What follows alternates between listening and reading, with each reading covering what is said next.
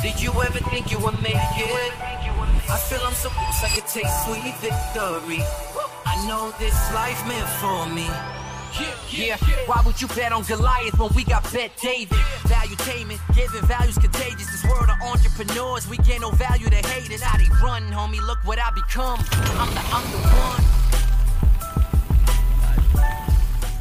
All right, so another special podcast today with the great Charlie Kirk, a.k.a. Andres called him Mr. Kirk, a.k.a. Vinny called him Captain Kirk. How you doing? I'm doing great. Good morning and congratulations on the New York Yankees news. That's amazing, Patrick. Well, thank you. Yes, thank you. I'm excited about your event coming up. Thank you. Some 30,000 people here. Not 30, but we'll have 6,000 and. See, Caitlin is telling me 30,000. So what is it 30,000 or 6,000? No, it's 6,000. Okay. We'll have millions online, but not. There was 50,000 people there. It was the biggest event ever. It was huge. I'm a stickler for precision, so we'll have about 6,000. Where are you doing the event at? Palm Beach Convention Center. Palm Beach. And what's the capacity there? How big can it get? That's the capacity. It's a jostle with the fire marshal right now. Got it. So if you say 30,000, and I love it when some of my competitors would say, we had 30,000 people at the MGM Grand Arena on the website. Maximum capacity, 14,500. Yeah. You know, it's a... Yeah, and I mean, if you get 30,000 people to something, that's an amazing accomplishment. I mean, we do events professionally. We do events every couple weeks. And so our biggest event's like 12,000 people, and that's a big undertaking. To even get to 12,000, I mean, that's no huge. question about it. It's a multi-million-dollar budget, AV, schedule, calendar, seating, you know, how you're going to keep people happy. Security, insurance, all of it. Why did you give me this much time? I want to talk on the last day. Who's the closing speaker? Yep. You got a bunch of things going. It's a lot of work, but you're doing it, and you're doing a great job, and you've taken it from you and I, first time you and I met, I think it was 6 years ago, 7. I don't even know what it was. 8 years ago, maybe? That's right. And it was at our Young Women's Leadership Summit in Dallas. It was in Dallas, yes. Yeah, it was. But you were a man at the time. I still am. Yes, a man. so not much has changed. Not much has changed in that area. A lot has changed in the last 6 to 8 years regarding that topic. Right. Well, yeah, actually, at that event back then, the trans thing we weren't talking about at all. That's right. The Me Too thing was kind of the main kind of cultural pathogen that we were debating. Yeah. And now the idea of being a woman is now, I guess, an open question in society. Being questioned. People are changing their minds. And there's a couple stories. We're going to get into these stories. First one, Adam really wanted to get into this story by the Hill. Adam's Biden's life expectancy and its implications. We have another one from Town Hall saying Biden has spent nearly 40% of his presidency on vacation. Biden skips NATO leaders' dinners as staff cities a recent workload, saying he was working too hard, even though he just came off of a vacation. Marjorie Taylor Greene demands Joe Biden be tested for cocaine. It's an interesting thing to be asking for. Zelensky slams Biden's unprecedented and absurd stance on NATO membership. Chris Christie is everywhere. He says he has doubts over Hunter Biden's investigation, either a lie or incompetent. GOP presidential candidate Chris Christie calls Trump's social media behavior reckless, and he says he does not believe the audience was the size that they claim it was. Ron DeSantis says he wouldn't be Trump's running mate. I'm not a number 2 guy. DeSantis donors privately worry about campaign as Florida governor lags in 2024 polls. Interesting story by CNN. RFK says he would prosecute Fauci as president if crimes were committed he caused a lot of injury. Wagner boss Yevgeny Prigozhin likely dead. Putin meeting probably faked. Retired general says. This is actually a New York Post story. Women are posting about their lazy girl jobs on TikTok. How fascinating. ESPN layoffs. And you're seeing what's going on there with the list of names they had. BBC suspends star presenter over alleged sexual explicit teen photo scandal. But they said he's going through mental and anxiety issues right now. So you have to go to the hospital. And then BlackRock, Larry Fink is uncomfortable using the word ESG. Then we got Disney World has a bigger problem than Ron DeSantis. People aren't going. And then CNN apologizes for misgender Dylan Mulvaney. This next one I think you're going to appreciate a lot. It's a spiritual one. Male sex offenders faking trans identities to move to women's prisons. Very interesting dynamic. And then Zuck shows a six-pack. But I think the first question, Adam, you okay? Yes, sir. Yes, Shifting. I think the first question I want to get into is the following. Here's the first question I want to ask you, okay? Very softball type of a question to start off the entire thing. Pat, before you start, can I make a confession? And I have to do it. What's that? I don't know if it's going to affect Charlie wanting to even sit next to me, but I did go to the gym this morning, and according to MSNBC, I'm a right wing. No, you're right. Okay, now, do you want me to still sit next to you? I could leave. You're a right wing extremist. Are you cool with that? How dare you work? Because you went to the gym too, so what are you, Hitler? Is that cool? Are you all right? No, you're Timothy McVeigh if you bench press. All right, so I had to get that out there because he might not want to. By the way, you've lost some weight since we've seen you. Your head has shrunk. Your body's like. Well, look, I have a disproportionate head to the rest of my body, so I remember you saying that the last time. No, it's 100% correct. Okay, you look great. Self-deprecation. So what's been your regimen as a right-wing extremist who likes to work out, bro? Intermittent fasting helps a lot. Hell yeah. And then actually cutting out all dairy was really? For me. It doesn't work for everybody. For me, it was huge, and I already did low carb as it was, so I try to keep carbohydrates below 50 grams a day. Awesome. And then working out 4 or 5 times. You're doing it. So no dairy. You drinking soy? No. Don't be a soy boy. That's ridiculous. But you really don't need dairy in your diet at all. I mean, so if you need a thinner in your coffee, almond milk or coconut milk, kind of. What about babies? They need some dairy. You'd be surprised. Yeah, yes and no. I mean, it's called casein, I think is what it's called, which is the precursor of what you could call dairy. Some babies actually have a sensitivity to it, but I think we overplay our dairy card in the West, and actually the dairy that we consume is I think far more toxic and not actually as helpful as if you have like raw milk or if you go to a real dairy farm, then it's different. But mass produced dairy, I actually think is. You've done your research on this situation. You're offending Adam because his first nickname was Soy Boy. So Adam was a soy boy, but now I'm a soy man. Let me get into my question. I apologize. I just had to let him know. Let me get into my question. So.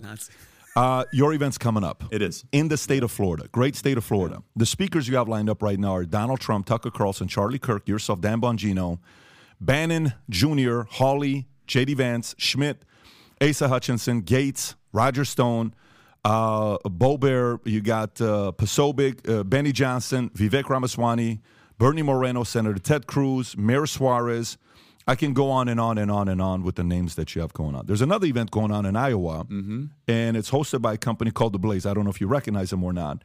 They have a guy named Tucker Carlson going there as well, and another guy named Vivek, Tim Scott, Nikki Haley. They have Mike Pence, also Asa, and a few other people. But they have Ron DeSantis going to his event. But why didn't you invite the governor to your event in Florida? No, we invited everyone. Okay. Yeah, just for the record. And every single candidate got an invite. In fact, we actively were trying to get the governor to come. And what was the reason for him? Because he declined. Why would he decline to a Florida event? No, it's perplexing, Patrick. I mean, I'm a big fan of the governor's. Yeah. I consider him a friend. I think he's running a terrible presidential campaign. And we're going to have 6,000 people there. But it's not just 6,000 people. We're going to have 500 donors. We are going to have 300 pastors. We're having 250 social media influencers that generate millions of eyeballs. We have over 2,000 of what we consider super activists. These are people that are full-time in politics. Local precinct committee members, state party chairmen. These are people that donate, show up to events. And so it's confusing why Governor DeSantis in his home state would not attend. He's going to be in the state, according to his public schedule, in Tallahassee. He could easily come down on Sunday, a day that Trump is not speaking. I think it's a huge missed opportunity. Hopefully he fixes his error. We did it. I personally invited Nikki Haley, Mike Pence, Tim Scott. Obviously I'm a pro-Trump guy. As an organization, though, we wanted to create a venue and a format to talk to the grassroots. As you could tell, we have Governor Asa Hutchinson, who is like the polar opposite of where I am philosophically. Yeah. But we're trying to be honest brokers. Okay, you have 6,000 people. You want to be the president of the United States. Come make your case. I will insist the audience is respectful and that they allow you to have a fair hearing. But I'm disappointed. Governor DeSantis, I don't want to read too much into it. I don't want to speculate, but I could tell you the response from the grassroots, the people that are attending our event, they're confused, they're upset, and they say, oh, this is just more of the same. Governor DeSantis is making time for a lot of fundraisers, and it's disappointing he will not come. This is the largest grassroots event of the summer. Nothing comes even close. As far as numbers, capacity, influence, Patrick, we have 155 credentialed media coming. I mean, you turn over a rock, there's a New York Times reporter, that's going to be coming to our event. Not just that, CBS, ABC, NBC. And what is the current narrative? The current narrative is actually true that DeSantis is failing to challenge Trump. That's 100% true. You can see it in the grassroots, you can see it in the audience, you can see it in polling. And so why wouldn't you then go into the arena and address the audience that has doubts about you? It's Some people are calling it insulting. It's hard to disagree with that. I don't consider it a personal insult. It's politics. You make your own calculation. I've known the governor for 6 years now, but this is a mistake. For what it's worth, last time you were here, we did a podcast a couple months ago. I don't know when it was, 4 months ago, 3 months ago. And I asked you a question about both candidates, Trump and DeSantis. You were very respectful of both. You said you're friends of both. You were very diplomatic. You were not taking a side or the other. You were saying he should run. You said this is something he ought to do. You have to get in the ring. Maybe it's going to be tough, but this is how we learn. So you were very much of someone who defended him. Yes. When I was challenging him. But here's a question for you. So for me, when I'm talking to all the different camps, I have a very easy time getting a text back, a call back, a message back from every camp except for one camp, and that's the DeSantis camp. How much of this, because this is your world. So for me, all I know is how to be a CEO. And as a CEO of a company, if one of my guys you reach out to, he's probably asking me, so the pace he gets back to you, it's really my pace, right? Mm-hmm. The speed of the leader determines the speed of the pack, 100%. Right? So how much of this is he's just got a bad marketing team, and how much of it is him just being slow to get back because he thinks his strategy is, I'm above it all. I don't need to be there. I don't need to experience this. I'm going to do whatever I want to do, and I'm still going to win. Yeah, and that's a mistake to think that way. So let me just kind of tell you, one phone call to President Trump, he's like, I'm all in. I'm there. Let me know. Right. He is earning the front-runner status right now. There is zero entitlement on behalf of Donald Trump. I had dinner with him a week and a half ago. We have a very good relationship. I think the world of him. He was a great president. Don't agree with him on all the stuff he did, especially with Fauci and the vaccine. Whatever. He was a great president. I'm 100% behind him. And I am really thrilled with how he's trying to earn the nomination. Doing events, doing rallies, doing interviews. Vivek Ramaswamy, to his great credit, text message in 5 minutes. Charlie, I'll be there. It is very difficult to get communication from Governor DeSantis' team. I completely agree. I don't know if that's the pace of the executive, the CEO. I don't know if it's a culture around there, but I'm telling you right now, he's on pace to finish third or fourth in this primary. Vivek Ramaswamy is on pace to be the second vote getter in this nomination. That's wild. So Charles, you would say like right now, there's no like even if right now DeSantis wakes up and goes, guys, whoever's in charge, out. New team, and he's done. It's somewhat fixable. I'm not saying it's done. I'm not saying that, but he's trending. The trajectory is really poor for him. He's coming across as if he feels like he's entitled. He's engaging in a policy debate where the Republican base does not want a policy debate right now. They want who is going to go in with a spine and, honestly, the balls to go into D.C. and fight against this uniparty regime. It's a lot more ethos and pathos than it is logos. So he's entering this like it's a Yale policy debate. Like, oh, high taxes, low taxes. He's using like really weird, abstract academic terms that I can resonate with, which is we're going to securitize the border. Like, nobody talks like that, okay? How about Donald Trump says, I'm going to build the wall and I'm going to deport the enemies. Like, that resonates. But more than that, Donald Trump is an alpha beast. And people want that in this hyper-feminine, postmodern culture we're living in. And so they look at him, and he's willing to go to CNN with Caitlin Collins and just take questions and like, you're a liar, and you're a fraud, and you're a fake. And so Trump's going to come to our event, and he's going to be wearing a big red tie and talk for an hour and a half. And you look at him, and you have an attachment to him because like that guy's going to be able to go toe-to-toe with Xi Jinping, right? He's going to be able to, whatever world leader you want, okay? And so then there's this attachment where he almost creates this like mythological type of archetype where young people, all people see it and they say that guy has the status, the attitude, the vibe, and the energy. Governor DeSantis is like, I did great in Florida, now elect me as president. And people are like, no, I want someone who can go into the UFC ring and dethrone the alpha. And until you can go into the arena and out-Trump Trump, you're going to finish second, third, fourth, or fifth. This is not a policy debate. It's interesting you're saying that. But by the way, just a quick question. Are you also inviting RFK or RFK? No, we did. We did. So he's not available. Yeah, and he texted me back. He says, Charlie, I'm trying to win a Democrat primary. That's hilarious. And I said, dude, I'm a big fan of yours. By the way, I think he's awesome. And I disagree with him, obviously, on so many. I always have to disclaim this because people say, oh, he's the worst on these 10 things. Yeah, okay, great. The stuff he talks about with Fauci, the toxins in our food, in our air and water, and how the pharmaceutical companies are poisoning us. Love it. I think that's a mistake on his end to not come. I totally agree. Let me tell you why. I'll give you my, because you said you're obviously biased on why. Let me say why I would say it. Because I actually think, if he goes to that event, he's going to get a different response than he thinks he's going to get. I think they're going to go crazy for him. They would go wild for him because he is the community that can't stand censorship. They're going to love him. The community that couldn't stand the vaccine, even some of the people that were like, hey, Trump may be the vaccine, RFK's not the vaccine guy. They're going to be for RFK. And who knows if it comes down to pushing the idea of getting a debate, if Biden drops out, you're going to want the other side to want you to win as a Democrat to see.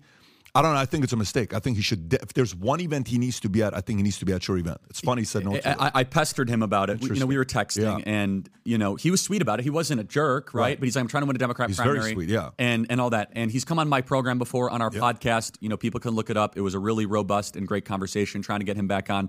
I really like RFK Jr. because he's willing to call out the security state and the administrative state, this fourth branch of government, which I believe is the existential threat to our freedom and liberty and the promise of self-government that our founders laid out in the Constitution. He gets it. He even makes claims that his uncle and his father were killed by his uncle and his father he alludes to, but his uncle in particular. I totally sympathize with that sentiment. Sorry. No, from a logistical standpoint, you mentioned this kind of just in passing. You're like, yeah, I'm texting JFK, so yeah, I'm texting Trump. I'm not texting JFK. I'm sorry, RFK. All right, that'd be pretty impressive. Don't get some people think he's still alive. Yeah, exactly. The flat Earth community. Yeah. Here's my question: you're actually texting RFK? Yeah. Are you actually texting Trump? No, I call. Okay, but you call him. Mm-hmm. Picks up the phone. Yeah, like second or third ring. How many other candidates are you calling and or texting directly? Vivek, Nikki Haley, I text with. I've liked Nikki for years, even though she's totally wrong on Ukraine and has really become more neoliberal and stuff. Probably most of the field. So to be clear, you're calling Trump. He's picking up. Boom. Yeah, second or third. What about DeSantis? No, I can't reach him. So hold on, let me get this straight. You can call Donald Trump. He picks up the phone, speaks with you. And you can't even reach Governor DeSantis? I think Patrick would agree with what I'm saying here because it's consistent with a reputation he has. But I will say this. Trump has people have all negative stuff about Trump. Here's what I love about him is he is so reachable, so accessible, so communicative. The guy works his tail off. Like even when he was is shocking. He was president. Like once I needed to reach him on something and he was in Tokyo or something negotiating and he takes the call. And he's like, "Charlie, I'm really busy. What's up?" And it's like, that's who he is. I can see him putting you on speaker. Charlie, I'm out here in Tokyo. But he cares about people. He cares about his relationships. Yeah. He's always been there for me. And again, some people have stopped giving money to Turning Point because they say, oh, you're too close to Trump and all this. I say, okay, whatever, we're going to be fine. But honestly, I have a deep sense of loyalty and appreciation for a man who took a 24, 25-year-old seriously enough to not just take my call, bring him to the Oval Office, and he is more communicative with me than not just DeSantis, but most senators that I deal with. Look, so I have worked with a lot of sales leaders, and I know this is going to be a random analogy, but you'll see where this goes. So we have 45,000 insurance agents, 15,000 active agents. And all the complaints will come to me from their sales leaders they work with. And I'll see sales leaders, they develop other leaders that become very successful. This guy becomes guys, what's going on here? No, he's sweating. No, it's hot. What do you want to do? No, I'm fine. Okay, so just text them, tell them you got AC. We'll turn on the AC. You guys keep talking. We're doing a podcast. So this sales leader comes in, and they'll say, I can never get a hold of XYZ.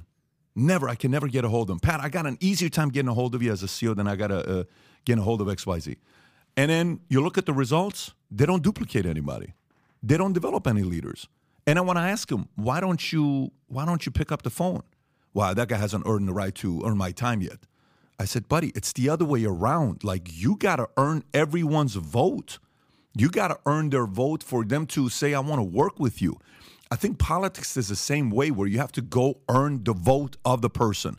In capitalism, we vote with what? With, I'm going to choose to buy this coffee from Starbucks, over I'm going to buy this coffee from coffee bean. No problem. That's a form of voting, right? You vote with your pocketbook. But Schultz has got to go earn that. And Schultz, if DeSantis, you mean? No. Schultz is Starbucks. Oh, got it. Schultz has got to go earn that. Gotcha. So Schultz will go and sit there at a hearing, and they're bashing him, trashing him, and then he says, look, I think you just got a problem with me being a billionaire. Yeah. I started off with nothing. I'm not going to be apologizing for being a billionaire. And you know what you say? Politically, you don't agree with Schultz. But you know what you do agree? You agree with brass balls to sit there and defend yourself. And that's a tough business, and by the way. That's a very tough business. It's a labor-intensive, low-margin, high-volume business. And you're dealing with $15, $20 an hour employees. And tons of competitors, by the way. And he basically turned a billion-dollar brand from what used to be considered to be just a commodity. Like, oh, get coffee, what do you need? Yeah. He created a whole experience. I have a ton of respect for what Schultz has built. It's very, very, and for you to have grown your business to where it's at, you know how hard it is to kind of get it. So, for me, the biggest challenge with DeSantis, if you go on their policy, and if we were to take all the candidates and on 20 different policies, let's just say, okay, and you would say, which one of them do you agree with most on policies? DeSantis is probably going to be up there. Of course. But there's one big factor there. You got to have the audacity to go out there and sit with people. Mm-hmm. If you don't, how can the people that you want to vote for you feel confident knowing you're going to go sit with the enemy and people who are really scary, who can't stand you? And the more and more you take this approach, the more you come across as hate to say this, you come across as establishment. You come across as I'm too good. You're not on my level. I know what's good for you. And you nailed it. You said he like the entitled. Like he did such a great job with COVID. He's that employee Pat that thinks his resume is so awesome. He doesn't have to interview. He's just like, here, take that. I totally agree. My favorite word in the English language is earn. I think our entire economic system needs to be based on earning. Love that. And I think our politics need to be based on earning. And to Donald Trump's credit, he wants to earn this nomination. He's acting as if it's an open field. He's running to win.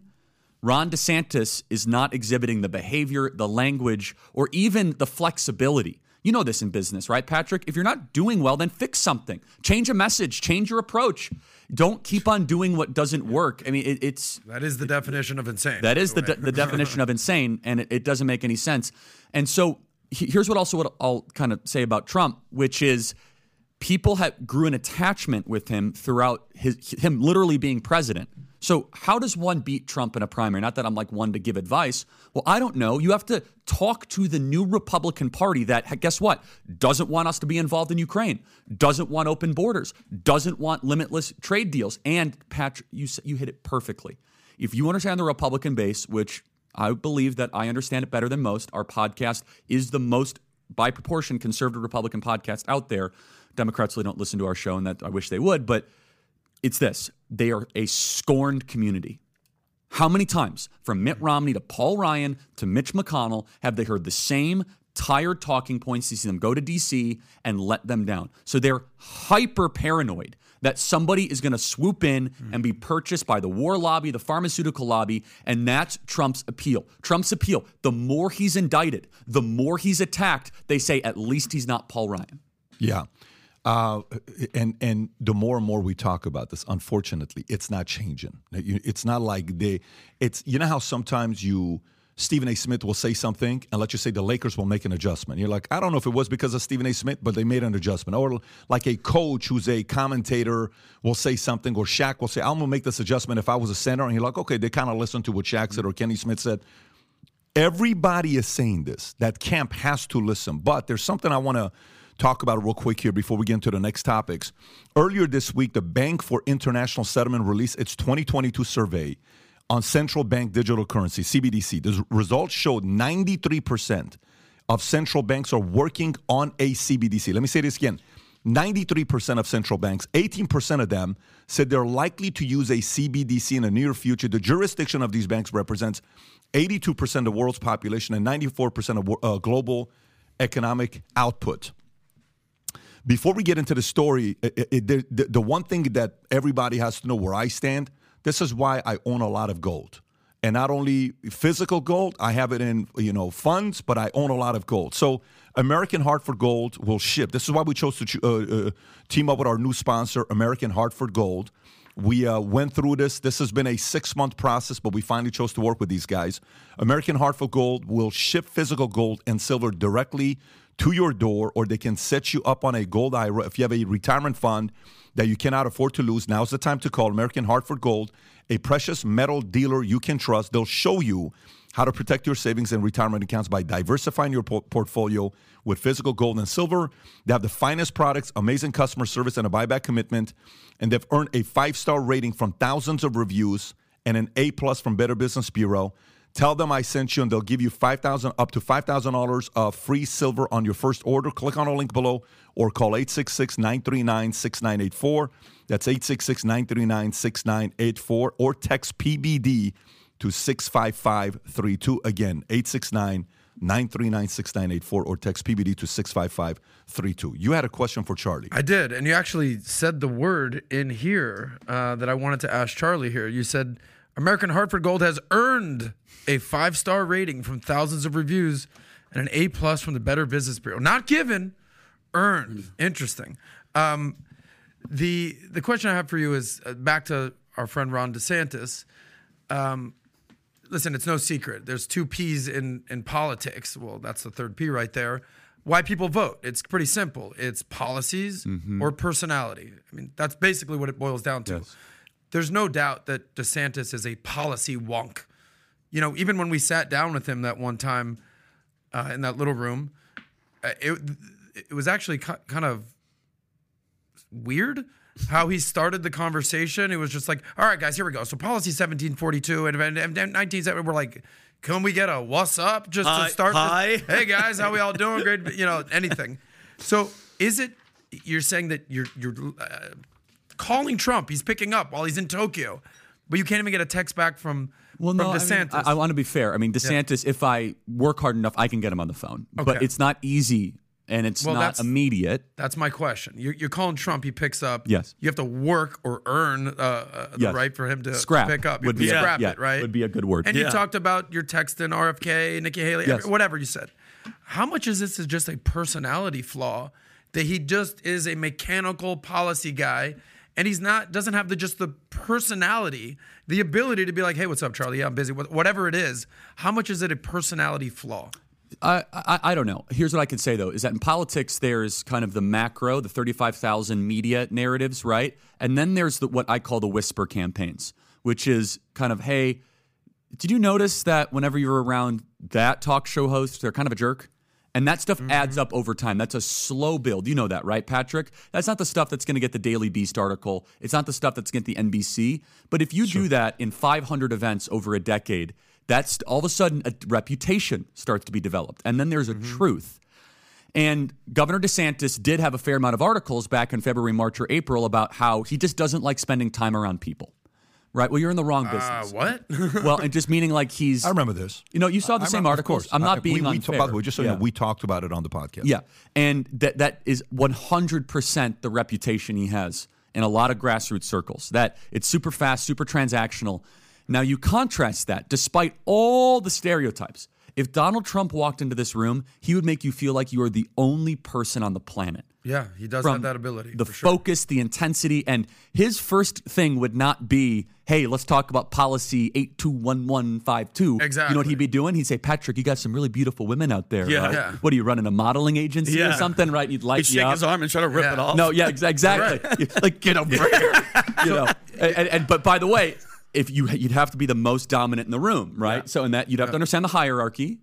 But how much is a personality flaw? I don't know. Here's what I could say, though, that if DeSantis is going to keep up this behavior, again, he will finish third or fourth behind Vivek. Crazy. By the way, here's a story from NBC, which maybe he actually needs to read. Ron DeSantis says he wouldn't be Trump's running mate. I'm not a number 2 guy, right? Okay. So you may say you're not a number 2 guy. I'll read the whole thing. Florida Governor Ron DeSantis firmly stated, I don't think so. I'm not a number 2 guy. When asked if he would be Donald Trump's running mate, citing his preference to stay as governor because the vice presidency doesn't really have any authority. DeSantis dismissed discussions about potential running mates, asserting it is a little bit of a presumptuous to be doing so at this stage. His focus remains on winning early primaries for his candidacy. Despite his decision, DeSantis pledged his support for eventual GOP nominee, even if it turns out to be Trump, acknowledging Trump's significant lead in the national survey with 51% national Republican primary vote, which is good to hear that. But here's the point. You know, sometimes, like, this happens in sports where you're the best high school ball player. And then you're like, dude, I'm a dog, like, okay, great. Then you go to college, you're like, oh shit, I suck. Then your senior year, you're actually the best player on the team. Like, no, I'm making it. And you go to NBA, and you're like, you know what? I'm the best six man. Mm-hmm. I'm a good six man. I'm actually not who I thought I was. I'm Lamar Odom. I'm the sixth man of the year. You're Lou Williams. By the way, there is nothing wrong with that. Okay, there's nothing wrong with that. You're a guy that comes and gets the job done. Or, here's the part, very interesting. Russell Westbrook, does he have a ring? No, he's not a number one guy. Chris Paul, does he have a ring? He's not a number one guy. Yeah. Paul George, does he have a ring? He's not a number one guy. You know what he said on his podcast? He says, I finally come to a conclusion to realize I will never win a championship as a number one. And Paul George is a dog. Yep. He's not a regular guy. So what does this mean? Here's what it means. There's two things with Governor DeSantis. I'll say this and I'll turn it over to you. Is one, sometimes you may be number one in policies. You may be number one in running a state. You may be number one in all that stuff, but you're not a number one marketer. Maybe the best thing he could do, and I'm telling you guys right now, the best thing he could do is if he can figure out a way to be around a guy who is possibly the greatest marketer, who won on TV, who won on politics, and who won in business, who won in real estate in New York where you're negotiating air. You go and spend 4 years under this guy, you know what you're going to learn after 4 years? Not policies. You're going to sit in the room just like everybody sizes each other up. They'll say, yeah, I'm better than him in that. I'm definitely better than him in that policy. He's wrong about that policy. That's not true. Oh, shit, I can't do that. Mm-hmm. Yeah. You can't do that, Ron. That's marketing. And to win at that level, you need that. What are your thoughts on that? He believes he's better than Trump, though. He does not believe there's a lot to learn there. That's very positive. Good for you, but the world has to believe that. Well, but also, I mean, like you just said it best. I mean, you negotiate the air rights over Tiffany's. That's a skill set that is a lot different than navigating the all-red Florida legislature. Like a lot different, right? I mean, and so here's the thing. In politics, you have to read the room. And so you know this in sales, right, Patrick? I mean, I'm blown away by what you do with PHP, all that, and I can't wait to come speak in August with you guys, is that when you teach salespeople, you let the customer talk first. Or else you're just, it would be like going to a bunch of Jewish rabbis, be like, yeah, I sell BLTs. Like, okay, they're not going to buy bacon from you, okay? It's against their deeply held beliefs. Yeah. It would have been helpful if you knew that they were, Orthodox Jewish rabbis before you opened your mouth. Not in the bacon business. Yeah. So, but Ron DeSantis is going into the Republican base and not even first asking the question of what they want. Instead, he's like, let me tell you what you want. Mm-hmm. Okay, no. You're misreading the room. The Republican base right now is a base that wants a resurgence of economic nationalism. They want their country back. They're sick of this trans zealotry. More than anything else, though, they want a president who's a bulldog. They want a UFC fighter. They want someone to get into the ring, willing to bloody up the opposition and settle the score, literally, because they feel like they are being blitzkrieged and pummeled every single day. Now, to your point, Patrick, yes, if you're trying to create a roster to save Western civilization, someone's going to be Jordan. And until Jordan retires, yes, you need a Pippen, you need a Kukoc, you need a Kerr, and you need a Rodman. Where does DeSantis fall on all that? Probably like Steve Kerr, like role player. Oh, yeah. No, but like they don't win the fifth title without Steve Kerr. Like they just don't. Steve Kerr was shooting threes all day. Was a fifth, sixth man. Hold on a second. Saying. Yeah, he was a role player. I'm saying like right now in politics. I'm with you. But then Steve Kerr, when his number was called, Michael Jordan whispered in the huddle like, yo, Steve, I might come to you, right? Game 6, I believe. Boom, dishes to Steve Kerr, hits it with 7 seconds left, and they win the fifth title, right? That was necessary and proper, but he understood his role. And Steve Kerr said in The Last Dance, I always knew I was not going to be a one guy, so I had to scrap for my position. Now, you might say, oh, well, maybe Ron DeSantis is Pippen or Rodman. We can only play the metaphor out so far. But right now, Ron DeSantis is a governor of one state. Mm-hmm. He wants to be president of 50 and the leader of the free world. You're going up against Jordan, man. You're going up against a guy that has succeeded in everything he's done. And in my personal opinion, was not given a fair shake in the 2020 election. So it's unfair to say like, oh, we're necessarily going to lose. Like, come on, let's be honest. That election was a drive-by shooting of the U.S. Constitution, mail-in drop boxes, social media interference, the Twitter files, all that stuff, COVID, all that stuff, right? So the Republican base also believes, rightly, that Donald Trump has not had a fair shake at governance or re-election since the moment he won the 2016 election. And they're right. Spied on his campaign, Russia hoax, 2 impeachments. Yes. Earlier you used the word scorned. I used that word You said they want a pit bull, they want a fighter. Yes. Explain, if you could, just extrapolate, why do they feel scorned metaphysically? No, not just. This is a great question, right? I get this question asked by establishment donors, which I'm on good terms with, where they ask me like almost as if I'm some sort of like translator. Help me understand the deplorable people in Arkansas. Okay. They have shown up and voted. They show up to church. They raise their kids. They pay their taxes. They've done what they've been told to do. And they've lived largely virtuous, good lives for 40 years. And they've seen their country decline. But they've constantly elected Republicans to see their country collapse. And they've more specifically got behind smooth-talking, slick, well-funded Republicans, Mitt Romney, Paul Ryan, Mitch McConnell, John Boehner, and many others that have told them, just give us political power and things are going to get better.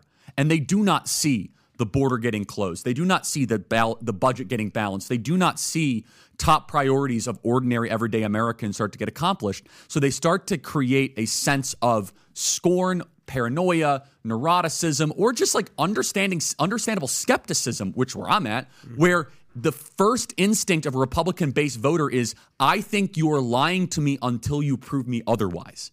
Charlie, I think what you're saying is paramount for people to understand and hear the words that you're actually saying. And I'm just like, a talking point. It's super important that you're saying that. You know, Bill Maher always says it's okay for you to hate Trump, but you can't hate the people that voted for him. 100%. These people, you have to understand their DNA. If they feel scorned, they don't care that he calls someone Little Marco or Low Energy Jet. They kind of like it. They feel fucking pissed and scorned. And so, but let me just reemphasize this. They're not wrong. Like for 40 years, we've shipped our jobs overseas and we invade a country every 2 years. We're financing foreign thuggish governments in Ukraine with Zelensky while our own border continues to be wide open. We have 110,000 drug overdoses every single year. And I have to be lectured by the CIA and the FBI and the Uniparty that the Ukrainian government is my responsibility. Like, no, screw you. I don't care about Zelensky. I care about the 110,000 fellow Americans that are drug overdosing every single year. I care that middle-class wages are going down and that we have the most suicidal, drug-addicted, alcohol-addicted, depressed, and pornographic-addicted generation in history. And so Trump recalibrates everything and says, no. When the plane is going down, you put on your oxygen mask first, then you can go to the Somali immigrant and go put their oxygen mask on. Yeah. That is a very simple, prudent approach. The other politicians reject that philosophically. By the way, this is one thing to keep in mind while all this stuff is going on. Just a few months ago, I don't know, maybe 8 months ago, everybody's like, well, Musk is for DeSantis. Rogan is for DeSantis. Ken Griffin from Citadel is for DeSantis. Mega donor Ken Griffin is evaluating the GOP primary field but remains silent on his contribution to pro-DeSantis entities like the Never Back Down Super PAC. Griffin has previously expressed support for DeSantis, who received $100 million from Griffin in 2022 midterms. DeSantis' campaign highlights his fundraising success with $150 million raised overall, including an $82.5 million transfer from a state-level political committee. So what happens when these bigger donors are pulling away? Don't be surprised if one of two things happen. If they try to draft like a Glenn Youngkin into the race as kind of the counter to Trump, and or another one of these candidates kind of starts to get the anointing to go against Trump. Look, maybe Tim Scott is probably the next one. He doesn't have a snowball chance in hell to beat. I actually like Tim Scott. I think he's a pleasant person. He's been really sweet to me, and I just disagree with him on a lot of stuff, and he's not the fighter the base wants. But yeah, I hear this because I talk to a lot of these donors, and they know where I stand, but I also have a mission at Turning Point USA, an educational mission that is in wide agreement with a lot of donors, right? So I strike that balance, I think, pretty well. But Patrick, call after call I receive from people that are so upset with DeSantis and underwhelmed by how he's doing, and they are seeking other options.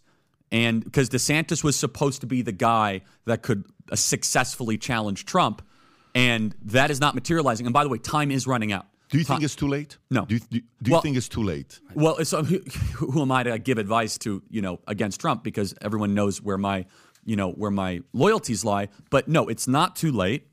However, it's increasingly unlikely. It's a 99. If you were like the bookie, like to kind of do the odds, it's a 99% chance Trump wins the nomination. Absent something, a black swan event that we are not expecting, because the indictments are only helping. The more that stuff is in the news, Jack Smith might as well be the campaign chairman of the Donald J. Trump super PAC. It only helps invigorate the Republican base to play into the core theme of Donald Trump, which is they need to take me out because I'm a threat to the system. So sorry to cut you off, Pat. So Christopher Wray was in Congress yesterday. Yep.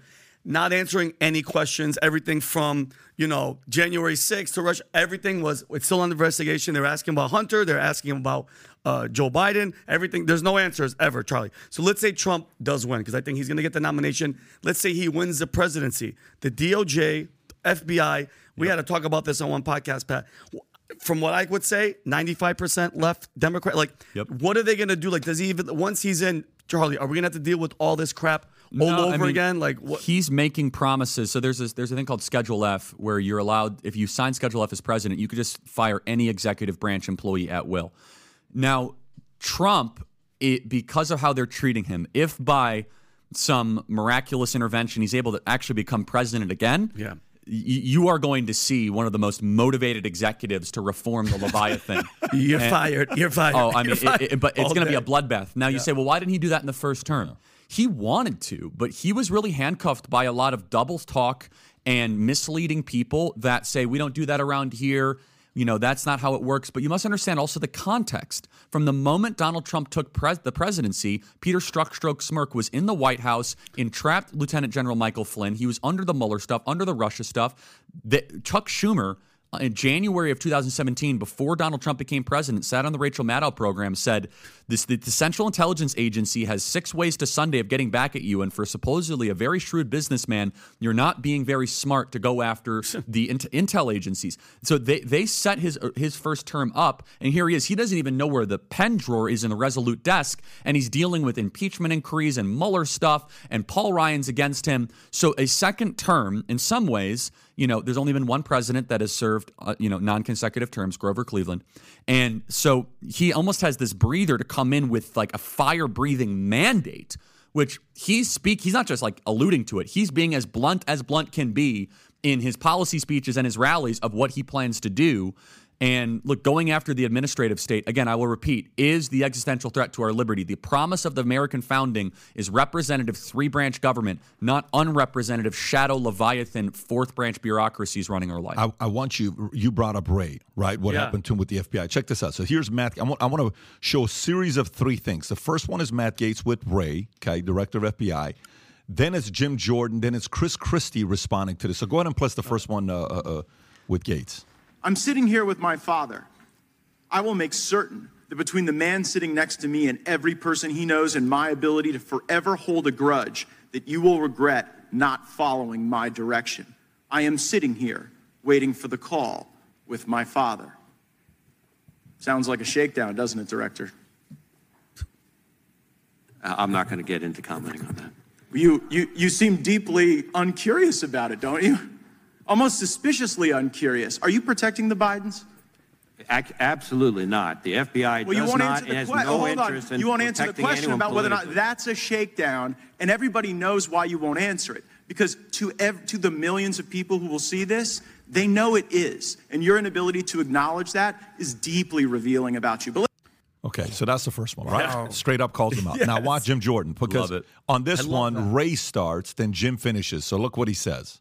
Really, any company of any size in China is required by Chinese law to have what they quaintly call a committee, which is essentially a cell inside the company whose sole function is to ensure that company's compliance with Chinese Communist Party orthodoxy. If we tried to install something like that in American companies, or if the British tried to do it in British companies or any number of other places, people would go out of their minds, and rightly so. Agreed. Well, thank you. I'd like to work with you more on that, and I'd yield the balance of my time to the chairman. Thank you. But that's exactly what you did. And the judge said it last week. Every week you were meeting with big tech companies saying, hey, look at this. This violates your policy. Take this speech of Americans down. You were doing the same darn thing you just described the Chinese about. Really pretty wild, right? Love see that. And then watch Chris Christie, what he says about this and how he builds this up. Go ahead. Jim Comey and Eric Holder and Loretta Lynch drastically harmed the Department of Justice and the FBI. And Chris Wray has now spent years fixing that.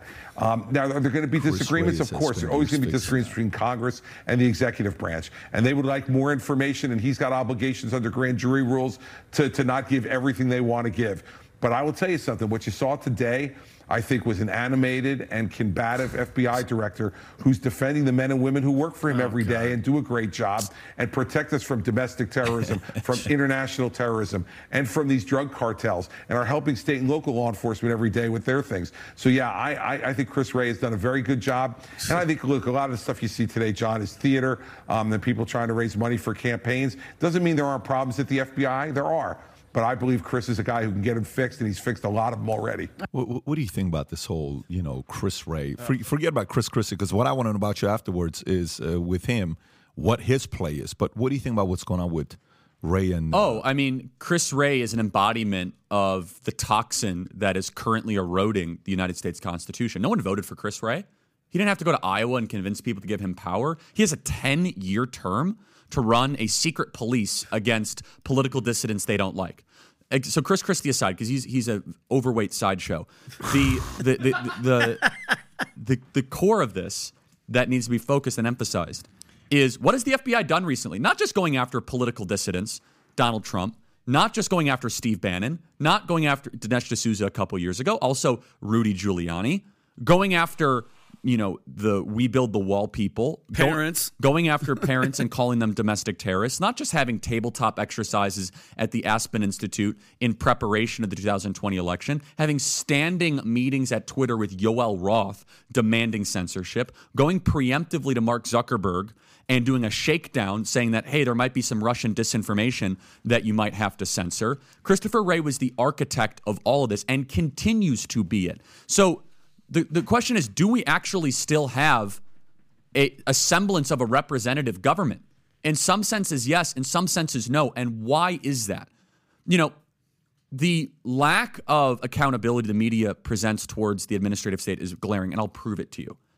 I had to watch some CBS or NBC or some stupid, why we need to be supporting Ukraine war type thing. And they were saying, okay, we're coming up on the year-and-a-half mark. And they said, the Russian government is so tyrannical because they put their political dissidents in prison and they put journalists in prison. It's like, oh, really? You mean raiding James O'Keefe's home? Or trying to put Donald Trump in 200 years in prison? Yeah, I don't know a government that would do such a thing as that. Everything that we criticize the Russian government for, the Kremlin, our government is doing times 10 against our own political dissidents. And so why is this? I blame Republicans for a lot of this. Lindsey Graham and a lot of people post 9/11, they transformed the FBI from a law enforcement agency into an intelligence agency. And those are two distinctly different things. A law enforcement agency does not preemptively try to monitor or surveil or spy on American citizens to try to find a crime. A law enforcement agency follows leads to then hold people accountable if you're doing something illegal. Let's go all the way back. J. Edgar Hoover was a total freak, by the way. The FBI never should have been formed as it was. It was supposed to stop interstate bank trafficking and maybe human smuggling.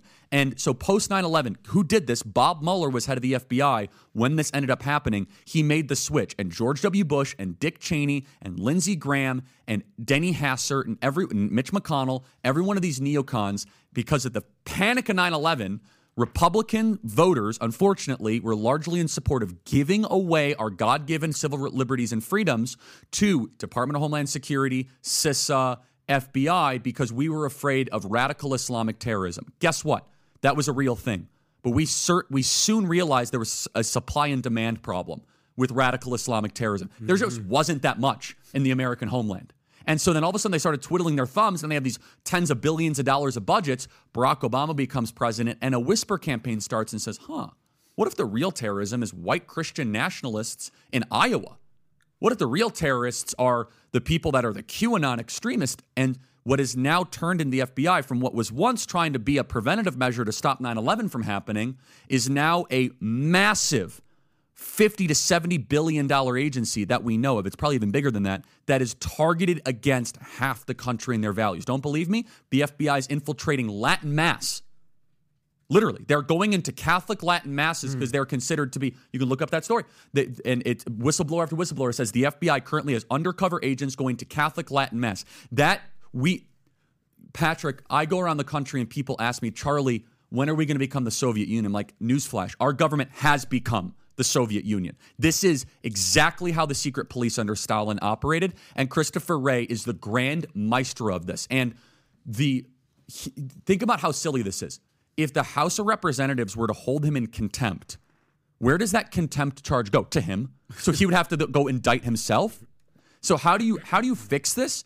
I fully support the calls to break up and abolish the FBI and turn it into 10 or 12 different micro-agencies against legitimate, like child sex trafficking or human smuggling or bank crimes. 90% of what the FBI does right now is politically driven investigations and surveillance, and not to mention the FISA. You can look up the other article. The amount of FISA abuse, FISA. Was it 1 million, Charlie? It was like 1 million. That's exactly right. Illegal FISAs. That's right. If you go to, there was a recent I think it was the statement of either Michael Horowitz or something. There was a recent report that shows that 1 million times they broke the law. So Patrick, you and I don't break the law, we go to jail, unless we're Hunter Biden or we're left-wing Democrat. You're untouchable. What happens when the government breaks the law? Yeah. Nothing. Charlie, FBI. They get raises in private jets and bigger buildings. Yeah. FBI Christopher Wray, appointed by Trump in 2017. This is a legitimate point. Yeah. I mean, that's the point. How much do you think Trump regrets being the person that tapped Wray to be the FBI director? Look, I can't speak for his level of regret. I think there's a fair amount of fury because now the very people he put into office are now trying to put him in prison for 200 years. Think about that for a second, right? I mean, some people get lost in the nuance right there. The guy that he picked. Yes. To be the director of the FBI is now the guy that's trying to put Trump in prison. Think about that. That's like you picking the new CFO of PHP, and now he's trying to usurp you to take your job, put you in prison. It's insane. So there's a lot of reasons why the personnel of the Trump White House was, as even Rush Limbaugh would say, puzzling. Yeah. And Rush never said something. He never said something negative about Trump. Yeah. And he said, it's very puzzling. Yeah. Like, what a Rush term, right? Yeah. And this is why. And it goes back to why they hate Trump so much, why they have to throw him in prison, why they're doing all this, is he was not supposed to win. No one thought he was going to win. There was no prep. There was no transition team. So you go from a guy that's on 1% probability meter on the New York Times website to all of a sudden president-elect. So all of a sudden, out of nowhere, who comes in? The people, the worst people come in. Right into Trump Tower the next day, you had people taking the 6 a.m. flight out of Washington, D.C., flattering Trump, being like, these people are going to be amazing in your White House. They were sleeper cells for the shadow government. Well, how much of it is on Trump? And I'm not here to hear me out. Let him make his point. He's making a point. I want to hear what he was going to say. I don't think he was done. You were saying how much of this is on the sleeper? Yeah, look, I think we could all Monday morning quarterback. I think he fully acknowledges that he could have made better personnel selections in certain places. I will say this, is that he was so deceived by the people closest to him. I mean, how many people do we have to go through from John Bolton to Kelly to Omarosa that turned into like Brutus Cassius Judas, right? It was like, how many Brutus Cassius Judas archetypes were trolling around that place? Look, you're not going to get me to say something negative about like Trump, how much is on Trump or not. I think it needs to be the number one place of improvement because from Birx to Fauci, those people never should have been around the White House. This isn't a gotcha. Hey, Charlie, I'm just being honest. I'm actually trying to be constructive here, to be honest with you. Because he marketed himself as, I'm going to hire the best people. I'm going to have the best people around me. That was his selling point. How much has he learned? And if he is the next president of the United States, which he can, who's he going to hire this doesn't happen again? So thankfully, there's a guy named John McEntee. He's publicly working on this. He was the best guy in the White House. He got so much done. He was Trump's body guy and kind of became de facto personnel chief. And he's already putting it together in conjunction with the Heritage Foundation. They're working on this. I'm not that interested in that because that's just not my skill set. I mean, we're happy to send resumes and stuff. I just want to win, and because if you don't win, then who cares about your transition project? But the number one, and by the way, the number one policy objection that the base has to Donald Trump was his personnel, right? But think about it. You're a once in a 100-year wrecking ball that was once, you go from New York City developer and talk show personality, cable personality to president of the United States. Like, you don't have a tickler file of personnel to, like, go run the Department of Interior, right? Right. And he wasn't wrong. Like, when he ran his businesses in New York, he did have the best people. But he was able to fire them on demand, and they were motivated by one thing, profit. So he was operating under a system where people wanted to get paychecks. They wanted to get bonuses. That's not how DC works at all. It's not a profit system. It's patronage. It's access. It's favors. It's one-off deals. It's deceit. So in markets, you know this, Patrick, from building an unbelievably successful business, markets, you cannot lie in a market in the sense of you either make money or you don't make money. In DC, it's nothing but lying. House of Cards. And by the way, that is 100% how it operates. It's blackmail, it's backroom deals, and here he is, he's like, what the hell is this? Like, let's just build the wall. And then people are leaking on him, right? People are talking negatively about him. And not to mention, again, some people don't like it when they say, oh, Trump is always the victim and all this. Stop it. You had within a week the FBI with Peter Strzok in the White House illegally entrapping the National Security Advisor. That is, in clearest terms, the administrative state that was going after the will of the sovereign people. What played out in the first Trump term from the first impeachment which was an illegally listened to phone call. We forget. It was Eric Ciamarella who leaked a national security phone call. Who did Donald Trump have that call with? Zelensky. Yep. People forget. That was Donald Trump's call with Zelensky that Eric Ciamarella was illegally leaked. How about the second impeachment was January 6th, separate issue. But COVID, lockdowns, Fauci's lies, Birx's lies, fear-mongering, death tolls on TV, CNN, everyone is going to die. Lancet study, it's going to wipe out 30% of the population. Hydroxychloroquine, ivermectin, vitamin D levels, IV, can't talk about any of that stuff. Social media censorship. Donald Trump owns shares in ivermectin. It's a horse drug. Go after Joe Rogan. I mean, has anyone ever had that kind of multi-institutional attack at him? And he's still only, I use the word loss very carefully, he was not president by 8,000 votes in Arizona, like 10,000 votes in Arizona, 12,000 in Georgia, and 20,000 in Wisconsin. That's remarkable. They're afraid they can't do 2020 again. And that in 2024, absent indictments or other interference, this guy actually might be president again. Because they're right, he might. That's a scary thought for them if that happens. No, it's terrifying. This is why Jack Smith is acting like he's a Nazi war criminal. Right. You remember when the day when Trump won and beat Hillary and everybody's like the video, the one main video, everybody crying, the girls crying. I'm sorry, I found joy in that video. I'm sure you do. To go to sleep. But I have a feeling it's going to be that times 10 if it happens in 24. But Rob, can you pull up the story on California? Well, Vinny, you were talking about the story. You know which one I'm talking about? California Assembly Committee blocks bill that could have sent human traffickers to kids to prison for life. And if you go a little lower, California got the Golden State Lower House Committee, Senate Bill 14, which would make human trafficking for children a serious felony. The serious felony charges under California law currently include murder, rape, and any other crime which may incur in the death penalty or life sentence in the state prison. However, instead of upping the ante on child traffickers, the California Assembly Public Safety Committee nuked the measure on Tuesday. How wild is that? And they don't just nuke it on any week. They nuke it on the week of the movie Sound of Freedom coming out that beats Harrison Ford's movie Indiana Jones. And it was like, it's just it's not a real story. It's just a bunch of different things, inaccurate facts. What is a Newsom thinking when stuff like this is passing in his state? How do you sell this? How do you sell this to parents? I don't think he cares because California is so ridiculously Democrat that he's never going to be held accountable. But, I mean, Patrick, you have really broad-based appeal. I encourage the next Democrat you have on the show, just ask them a very simple question, which is I know you hate Trump. I know you have to reflexively oppose everything the American right focuses on, right? Like everything. But do you really have to do that when it comes to child sex trafficking? Can you check your pathological type opposition to all things right wing and just maybe just lay down your arms for, I don't know, one issue, just one issue? Yeah. Can you just take it easy? I mean, Rolling Stone, Guardian, QAnon adjacent film seducing America. That was the Rolling Stone headline. Or that might have been the Guardian. Or the Rolling Stone and Guardian had two. Yeah, but that was the title. You are correct. Miles Klee for Rolling Stone. Yeah, and so maybe you could just take an afternoon off. I mean, you guys love doing weed a lot. Why don't you just smoke weed and take this is not a necessary article for you to publish, right? Sound of Freedom is a superhero movie for dads with brain worms. Okay, that's rollingstone.com. First of all, it's a true story. It's a heroic story. It's a beautiful film. It's really successful. Maybe we could all agree that, okay, we have different politics, but I don't know, like moving children across state lines and prostituting them for rape and for money is probably evil. Like, no, you're QAnon.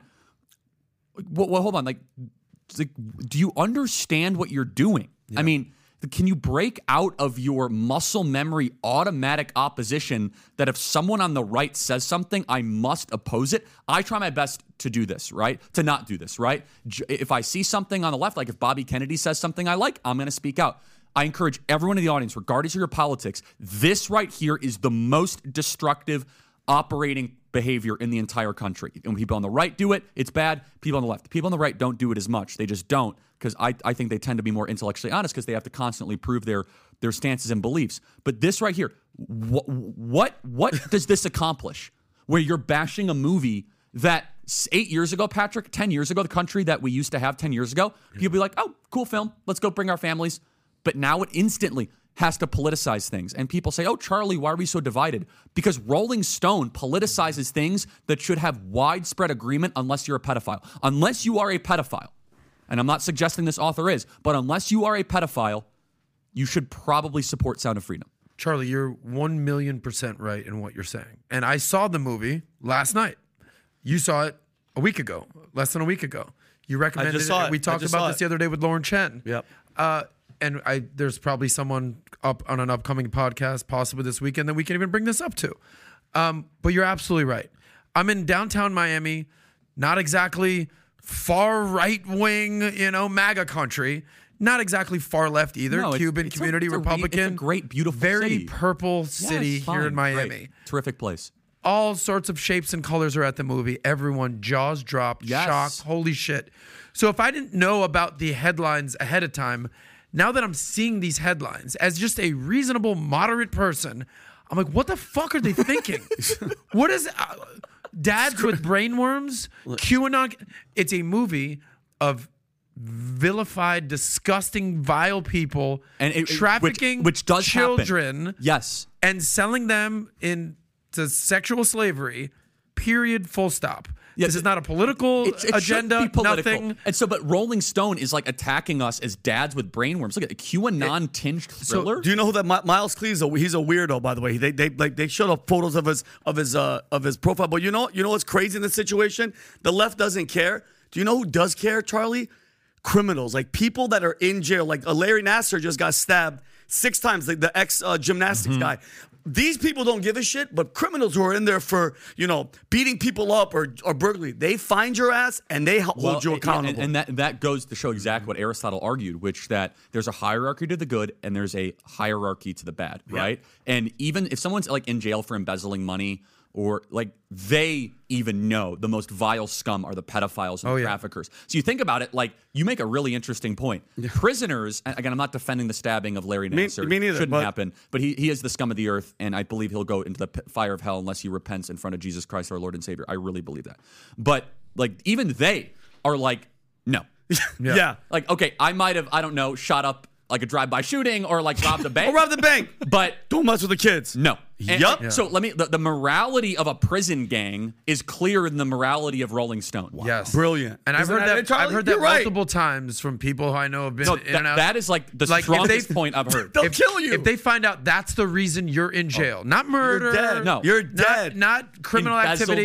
No. None of that. They find out that you're raping children, they will come for you in prison. And mind you, you know what the story was, Charlie, that Larry Nassar was in the prison and Wimbledon. They wanted to watch Wimbledon. He's like, let's put on the women's. And the guy stabbed the shit out of them. So I salute that guy. I don't care. He got to get paid. Yeah. I don't support the vigilante stabbing of people in prisons. However, I will say this. Prisons are, I don't know how deep you want to go into this. Prisons are super interesting pictures into the state of nature, right? So we're always asking, like, what are people like in their natural habitat? So what does prison have? Well, you don't have to work. You have all your meals provided for you. You have room and board. So what happens in prison? People naturally associate with people who look like them. So we're naturally tribal people, right? You naturally form into communities where you other the other people. That's also for survival in many cases. No, of course it is. Yes. But it also just happens without any sort of central planning, right? Whites with whites, Hispanics, blacks with blacks. I'm not defending it. It's just interesting from an observational standpoint, but also that there's a moral code that comes in where even the people who are locked up for life that have done things that we would consider to be against civil society standards, they say, nuh-uh. That in the state of nature, you do not need to go to Harvard to know. You don't need to go to Stanford to know that raping children is evil. Even the bad people know that, is what you're saying. Well, no, like even in the state of nature, like reduce down the person that you and I would be like, okay, like you shouldn't have robbed those 30 cars, like or whatever you did, right? They then they have a line that thou shalt not cross. What a point! I love that. What a point, right? When you think about that, like, listen, there's a certain moral code. You did that, no problem. Everybody gangs up against you. Everybody. But that in the state of nature, what it goes to show is that there's something fundamental in our soul that says children are off limits, and yet Rolling Stone does not subscribe to that. You're saying there's a hierarchy of evil, and that's at the top of the list. Of course, I believe in the better word is gradations, right? Gradations of sins. That, for example, stealing a pencil is nowhere near raping a child. Like, it's different universes. I believe that epistemologically and theologically and religiously, and I think we all agree with that morally. But I just want to reemphasize the point that the prison gang is thinking more clearly in terms of good or evil or right and wrong than the mainstream. And by the way, and if it's the male sex offenders, look how they're wired. Look at these guys. This is a Telegraph story. Male sex offenders faking trans identities to move to women's prisons. Brilliant. Okay? Research backed by Ministry of Justice suggests that male sex offenders are pretending to be transgender in order to be transferred to women's prisons. Inmates who fake transitioning see it as a way to lower their risk and secure a place in female prison state. There were 168 legally male trans women prisoners in England and Wales, with only 6 in women's prisons and the remainder in men's prisons. Men jailed for sexual offenses are twice as likely to identify as trans women who than those jailed for other types of offenses. The Ministry of Justice has introduced stricter rules after the controversy surrounding the placement of a transgender convict convicted of raping 2 women in an all-female prison. The study reveals concerns about fakers posing a threat to reputation of genuine transgender prisoners and limit resources available in custody. You know what this is? Bad policies eventually get exposed. Hypocrisy gets exposed. And now they have to sit there and try to argue and defend this, and they can't. How are you going to defend this? You can't defend an argument like this. What do you think about when you hear a story like this? Oh, I mean, look, I have very strong opinions on the trans thing, but it's not going to stop, right? I mean, so of course they're going to well, first of all, the headline says male sex offenders faking trans identities. All trans identities are fake. So I don't understand what you mean faking. Like, it's all fake. You're not what you wish to be. You are what you are. Okay? Such a good point. So, but yeah, I mean, so they're trying, I mean, this old idea, it used to be kind of a joke, right? Of, oh yeah, I would want to become a woman so I could go in the female locker room. Well, it's not a joke. It's now policy. And this is a social contagion. I don't fall under this, and you guys obviously don't. I hope not either, which is, are you going to reaccommodate all of society for people's deep-seated mental problems? No, that's a really bad idea. You should not change customs. You should not change rules. You should not change protections of the innocent or women because people are having issues with their own existence or their own identity, period. And yet we're seeing that not just in prisons, but in sports and in schools. And so you could tell a lot by a society about what do people do with power. Okay, so if you're in charge of a society, do you use that power to protect people that are not as strong as you? Yeah. Or do you use that power to then terrorize people that are not as strong as you? Almost every society that has ever existed uses power for tyranny or authoritarian means. The West was built on this idea that we are going to intervene to protect those that can't protect themselves. It's a profound idea. It's a Christian idea, right? That I care about my neighbor. Love your neighbor as yourself. Leviticus 19. Jesus said the 2 most important things: love the Lord your God with all your heart, soul, strength, and mind, and then love your neighbor as yourself. That teaching built the West. Love your neighbor as yourself. Therefore, if there's someone, for example, in a wheelchair, and somebody goes by and just like throws them onto the street, you should go to jail for that. Like that.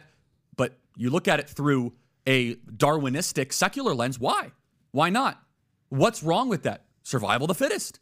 Like, no, you should not be able to use your power to exploit, harm, damage somebody that does not have the same strength as you.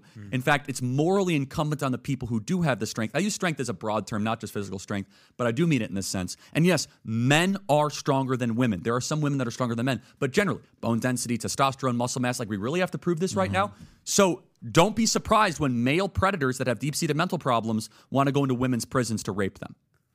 And get them pregnant. There was an issue a couple months ago. They were getting them pregnant. But it's just like this. I mean, again, we live in Narnia in some ways. It's like this really weird existence where 5 years ago, Patrick, when you and I sat down at Turning Point USA's Young Women's Leadership Summit, these feminazis were screaming in my ear about, oh my gosh, men are around the corner, always wanting to rape me, and Kavanaugh's a gang rapist, and everyone's Harvey Weinstein. And 5 years later, they're like, but if Harvey Weinstein identifies as a woman, progress. Yeah. But here's a question for everybody here. So all of us here. So you know how you just said 5 years ago trans wasn't a thing, right? And we're not talking about it. But it wasn't what it is now. It's not what it is today, right? Okay, so, women's sports. You saw, can you pull up the picture about the... what was it? The Netherlands woman? That's correct. Miss Netherlands. Miss Netherlands beat out this. On who she beat out. Like who she beat. You're at a nightclub. You got two choices. You're 24 years old. You're single. How dark is it, Who Pat? are you picking? How dark is the club? But can you get the pictures of the two girls right next to each other? I don't know if you have that or not. By the way, I'm loving that I'm seeing this for the first time. I haven't seen it? I've not seen it. I actually put this on my Instagram. Okay, if you so go to then my let me Instagram, I have the contracts posted. That's her smiling with getting the crown. That's the man, not her. Oh, my bad. I apologize. That's the guy that just won Miss. Vinny can't even tell, bro. Sorry, bro. I'm just out there. So Rob, why don't you just go to his Instagram? I'm going to go pull it up because you have to see this, okay? Yeah, it's on my Instagram. I did a picture by picture. That's the one you want to show. You want to show the one that's the picture by picture. Netherlands is woke, huh? Yeah. Netherlands went for it. Are you sure it's on your Instagram or it's on your Twitter? Scroll down. See the beauty queen? And then I believe it's 2 pictures in a row. I could be wrong. Well, you got to log in. Let me see if you got it or not. Because you guys can have open to it. see If you this. open it in a new tab, it usually, Here, Rob, I'll just text And you never would have thought like Netherlands I have it going right here, for Rob.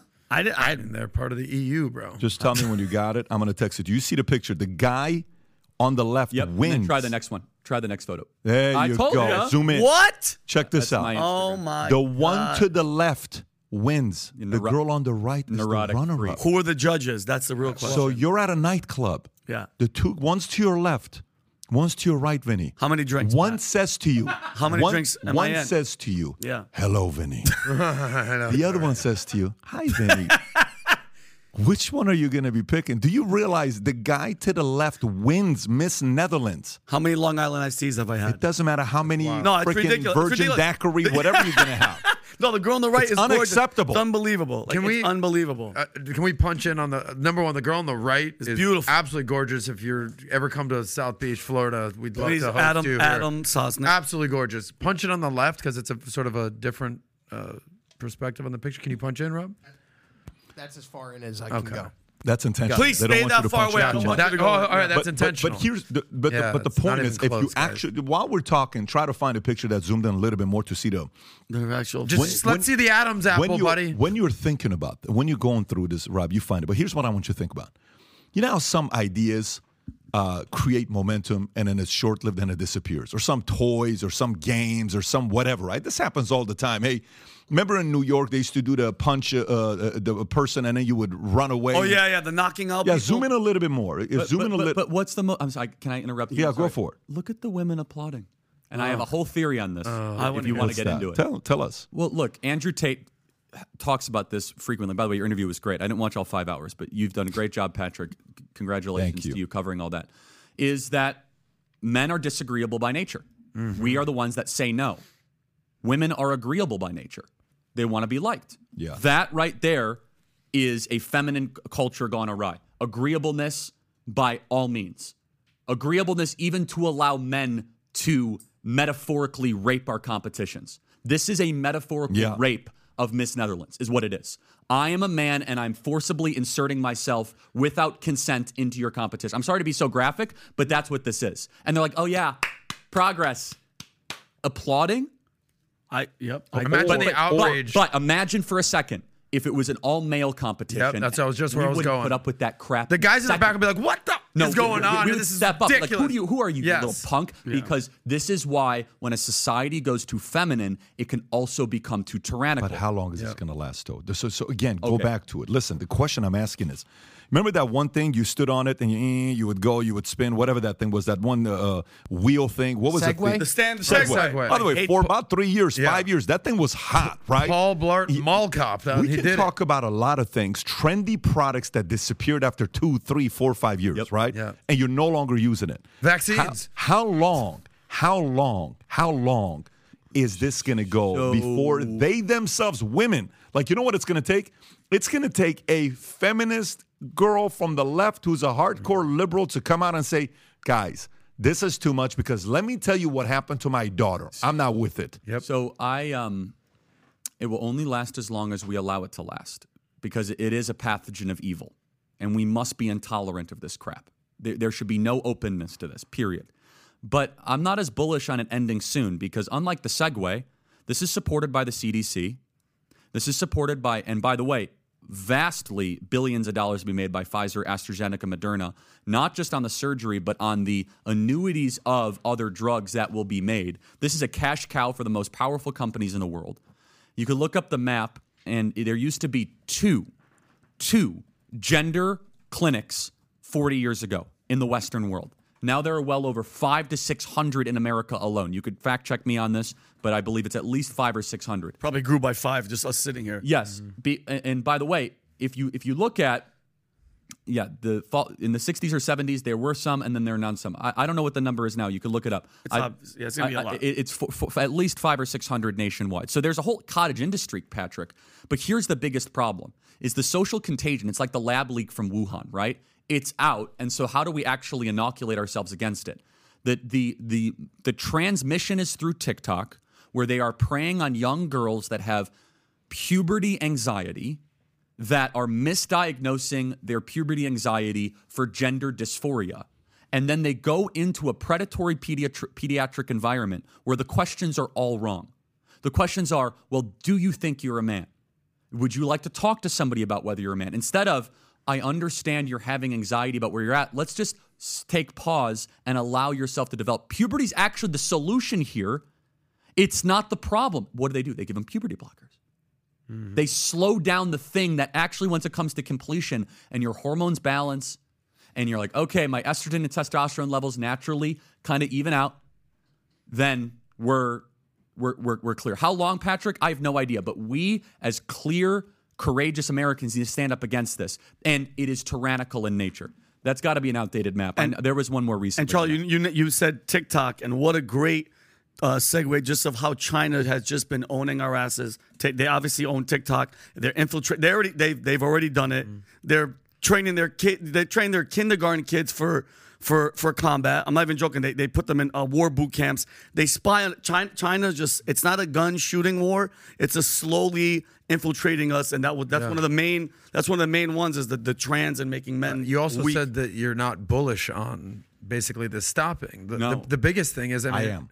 Okay, and I'll tell you guys here in a minute. Yeah, well, I want to. hope so. No, I'll give you mine, but I want you to go. Well, I want to give you kudos because you just did a whole episode on this, the dark history of the LGBT community, right? That's the map. I'm sorry. Just keep going. All good. But the key word in that is the T, guys. Nobody's got a problem with the L's, the G's, the B's.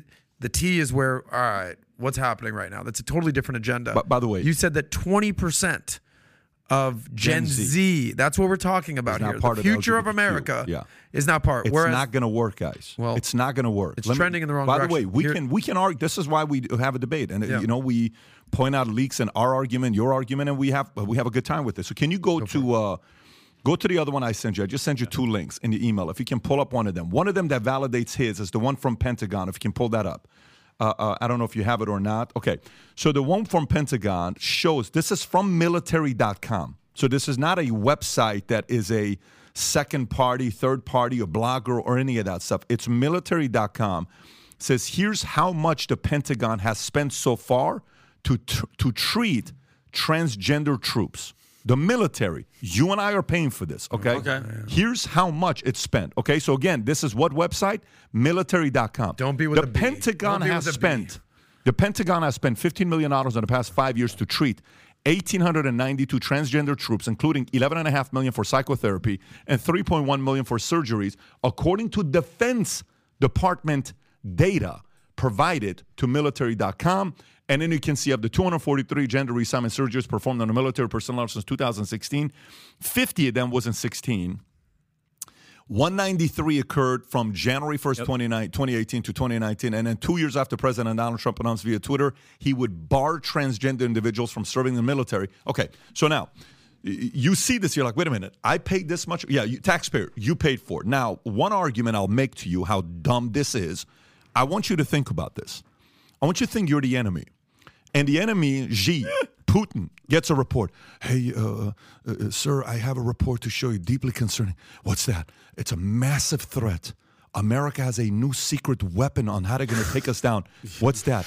Do they have a new SEAL Team 6? Yeah, no. No. Is it a new nuclear? No.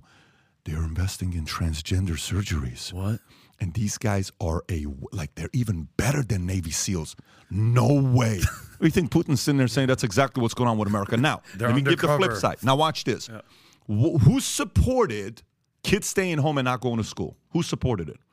Who supported it? The left, for the most part. The left. And General Surgeon Vivek comes out saying, no, we need to stay home and all this other stuff. Here's what we need to do because we can't risk the lives of all these elderly. Perfect. Give the other article that I just texted you. This is new. Look what website it is. Go to what website it is. It's important to show the website all the way at the top. This is the U.S. Department of Health and Human Services. This is who came to our office when COVID happened, if you remember. In Dallas. And in Dallas, they wanted to find us. They said, you guys covered all the things because Ian did a great job back then. So go back to the article on the bottom and see what happens. This is May 3rd. Put the date on when it is at the top so they can see it. May 3rd, 2023. New Surgeon General advisory raises alarm about the devastating impact of the epidemic of loneliness and isolation in the United States. Hello? No shit, Sherlock. You pulled this off, right? So here's the point. This is what's going to happen. Wait till one of their daughters gets violated by a transgender man and it's deep in their house. And then they're going to realize, guys, I don't give a flying you-know-what. This just crossed the line. This is insanity. And then they're going to unify and come together and say, we have to create a league. Trans, you want to compete against each other? Go ahead and compete against each other. But the level of, one of the questions I want to ask one of our friends that's coming on next Saturday, him and I have been exchanging. No one's going to believe that this guy's coming on the podcast. Next Saturday. Oh, next Saturday. Gotcha. I can't wait to have this conversation with him. It's a guy I actually really like, and it's probably one of the top 5 biggest liberal TV show hosts out there. I'm excited about having him on. Okay, so you're gonna know his name. You know what the question's going to be. Here's what the question's going to be. The question's going to be, what do we have in common? What do Republicans and OG Democrats, Kennedy Democrats, Clinton Democrats? Now I'm not talking Biden Democrats. What do Clinton Democrats and JFK Democrats have in common with Republicans? What is it? What do we have? I bet there is so many things we agree on. Is it fair to say that you want to make sure your kids are protected? Yes, I do too. Great. Is it fair to say that you want to be able to go to any church you want to go to? If you're an atheist, no problem. You're a Scientologist, no problem. You're Christian, Muslim, go for it. Practice whatever you want. You agree that? I do too. Mm-hmm. Right. Is it fair to say that you don't want to pay so much taxes that the incentive goes away for your kids to want to go build a business one day, have their dreams become? Yeah, I'm with that. Okay. Is it fair that we would want the country to be safe? I do. Maybe you don't want to spend as much money. Maybe I don't want to spend that much money. But we both agree. Yes. How about the transgender stuff? Can I ask why we can't agree on this? I'm watching a video of Serena Williams. We've all seen it. She's on David Letterman. He's trying to get her to say, she says, no, Andy Murray called me and said, let's play a match together. And Serena says, honestly, Andy, I don't want to play against you because it'll be a 5-minute match. He'll beat me 6-0, 6-0. It won't even be close. I don't want to compete against men because I'll lose. I want to compete against women. It's not even fair. And then David Letterman and the audience is quiet because you know what? And by the way, she's a liberal. Her husband, Armenian guy, he's a liberal. They're not Republicans, but she's saying logic. Eventually, this is the one, if you want to play this and look how uncomfortable it gets. Everyone's seen it here. Can you make it bigger and impressive? Watch what happens here with her. Well, actually, it's funny because Andy Murray, he was been joking about myself and him playing a match. And I'm like, Andy, seriously, are you kidding me? Because for me, tennis and men's tennis and women's tennis are completely almost two separate sports. She's a Democrat. So I'm like, if I were to play Andy Murray, I would lose 6-0, 6-0 in 5 to 6 minutes, maybe 10 minutes, because it's true. It's true.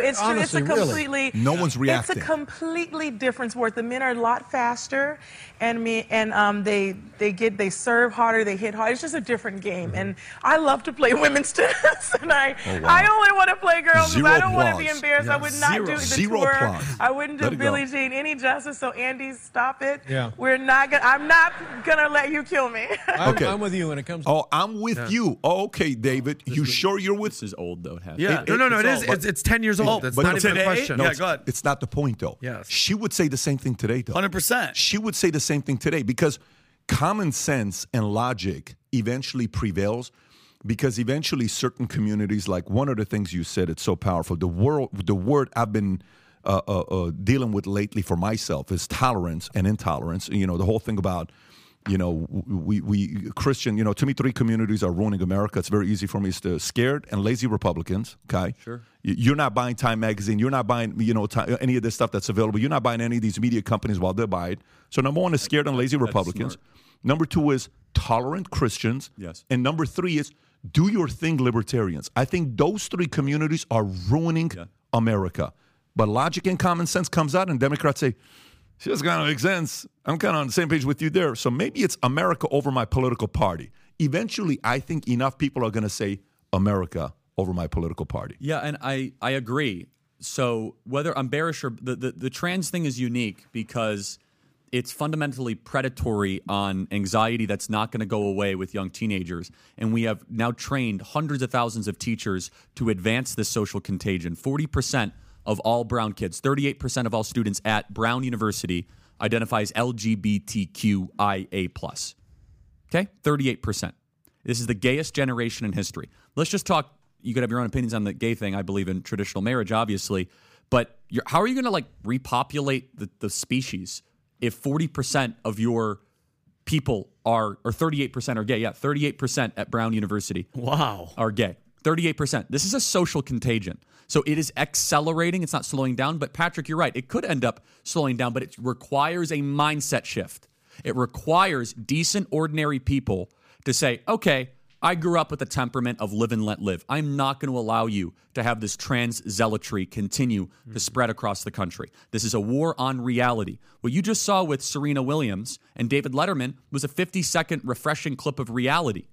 The entire project of postmodernism rejects reality. It's you can be whatever you want to be, as you want to be it.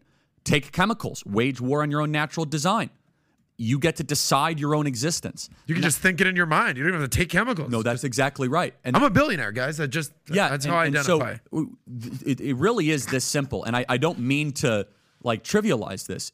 The new divide in America is team reality against insane neurotic people. Yes. It's that simple. If you are on team reality, Bobby Kennedy, I think he's great. He lives on team reality. Okay? Mm-hmm. The biggest crime that Bobby Kennedy Jr. has committed is the crime of noticing. Oh, wait, why do so many people have autism? Why is our air like harder to breathe? Like, why are testosterone rates down? Oh, he's a QAnon conspiracy theorist, far right-wing extremist Kennedy Democrat because he commits the crime of noticing. Noticing is the first step to live in reality. Noticing and saying something about it. Yes, then speaking the truth, which we believe in the Christian tradition is the logos, right? So it's very simple. The West 99% of people in the West used to believe in this, regardless of your religious affiliation. I'm going to notice what's happening around me. I'm going to say what's happening around me, and then we can have a discussion of whether or not that should continue. Now you're not even allowed to notice it. Now it's you're a bigot, you're a terrible person for even mentioning the injustice that is so obviously happening around you. Yeah, absolute truth. And so, by the way, have you seen the Gallup poll? Have you seen the Gallup poll that shows in America? I don't know if I'm asking Brandon to say this because this video that we did on LGBTQ, if you've not seen this video, let me tell you. It's great. The amount of emails and stuff I got from positive people. Positive or negative? 95% was positive. Good. Saying, I didn't even know this data. You know what was one of the most interesting data points? Brandon, if you can send it to me. If you don't, it's all good. You have it in your notes. It went, not this one, it's another one. He didn't send you the right one. This one everyone's seen. There was one that we had that showed in 1979, they asked, it's a Gallup poll, they asked Americans, what percentage of gays are they gay because they're born that way versus their environment? You know what percentage of Americans in 1979 said you're born gay versus environment? Less than 15%, probably. Exactly 13%. Interesting. You're right there, right?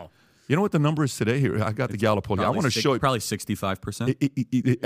I want to say it's 49%. Oh, wow. I want to say that's lower than I thought. Yeah, you have to see this Gallup poll. By the way, this link to this Gallup poll, two things. I recommend go watch that LGBTQ video. And two, keep this Gallup poll we're about to put it in the comment section so people can also have it, Rob. I'm texting it to you if you can pull it up because it's different versus when somebody says it versus you see it, gallup.com, that says what this is. And the one I want you to go to where it says, I'm going to list it regardless. Okay, go all the way to the bottom that says, what percentage of people were born gay versus their environment? Okay, it's all the way, I think, at the bottom, if you can find this. Yeah. By the way, Gallup, pretty credible polling. Very credible. Source, yeah. So not far right, not far left. They've also shown that the country's moving center right. That's another poll they've done recently, which is really interesting. By the way, he's right. And you know what else they found out, which was kind of weird? This whole thing about born gay versus not born gay. There was another thing that they said about where we were at back in the days on allowing gays to adopt children. This one produced the biggest controversy on the questions. Back in 1977, it was only 14%. They said they should. Today, it's 75%. If you go all the way to the bottom and type in adopt, if you just Control F adopt, it'll show up. If you just want to type in, there you go. Look at that. 1977, 14% said they should. 77% no, they should not. But in 2019, it's 75% they should. It's inverted. It's inverted, okay? And then you have the other 13% that said they were born or they were not born. The whole point is, and then there was another data that came out with Gallup, which was very interesting, the whole about black liberals versus white liberals. Yes. I don't know if you've seen this one. No, but black liberals tend to be more socially conservative than white liberals. By a mile. Even white conservatives, they're more socially conservative than. So Republicans, black liberals, white liberals. Just think about those three, okay? Same question. What percentage of gays are born gay versus, their environment, okay? Yeah. Nature versus nurture. Republicans say, no, it's your environment. You're not born gay, okay?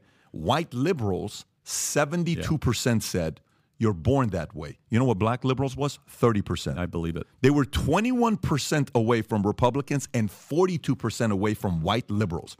So I think there's, and then by the way, when you look at the Muslim community, and you know what percentage of Muslims vote liberal? Do you know what percentage Probably of Muslims 80%. vote? 70+% vote liberal. But by the way, here's the data for you. Very interesting. This is something for you to be considering within Turning Point USA to think about. Check this out. Midterms. Do you know from 2018 midterms to 2022 midterms? Watch this. 2018 midterms to 2022 midterms, specifically Muslims. Okay. 2018 midterms, only 17% voted Republican. Let me say it again. 2018 midterms, only 17% voted Republican. Do you know what it was in 2022? 28%. Oh, wow. Guys, that's 11% in 4 years. Here's what is happening. That's profound. That's profound. Here's what's happening. By the way, we'll send you that data. Here's what's happening, which is exciting. This is what I love that's happened that's exciting, which is kind of awkward. It's very awkward, very weird, but it's exciting. Okay. What would happen to liberals? You ready for this one? By the way, we know why Muslims don't vote conservative, because conservatives are pro-Israel. So that's kind of like something that stemmed with them. So they kind of like, but in every issue, abortion, Muslims have the lowest percentage of divorces, How they feel about abortion, how they feel about LGBTQ, all of that stuff, Muslims have a conservative belief. But Democrats have won over the Muslim vote as well as the black vote because of, certain positions, right? What if conservatives are able to win black liberals, and what if conservatives are able to win Muslims? And what if Muslims and Christians come together and say, look, let's set aside Prophet Muhammad and Jesus. We know what you believe in. We know what we believe in. But listen, when it comes onto these issues with family, let's unite. Do you know how scary it would be if a Republican strategist behind closed doors brought the 10 biggest influencers and said, we have to make a better argument to Muslims, because Republicans have always been what? No, stiff arm to Muslims. No, stiff arm to Muslims.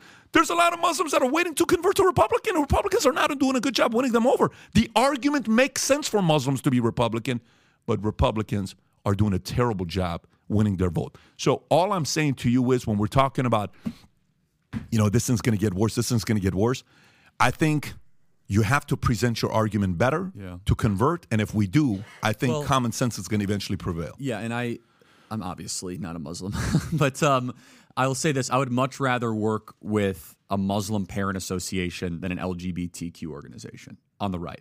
And the opposite is actually happening. People on the right are trying to go out of their way to go try to make peace with the gay mafia.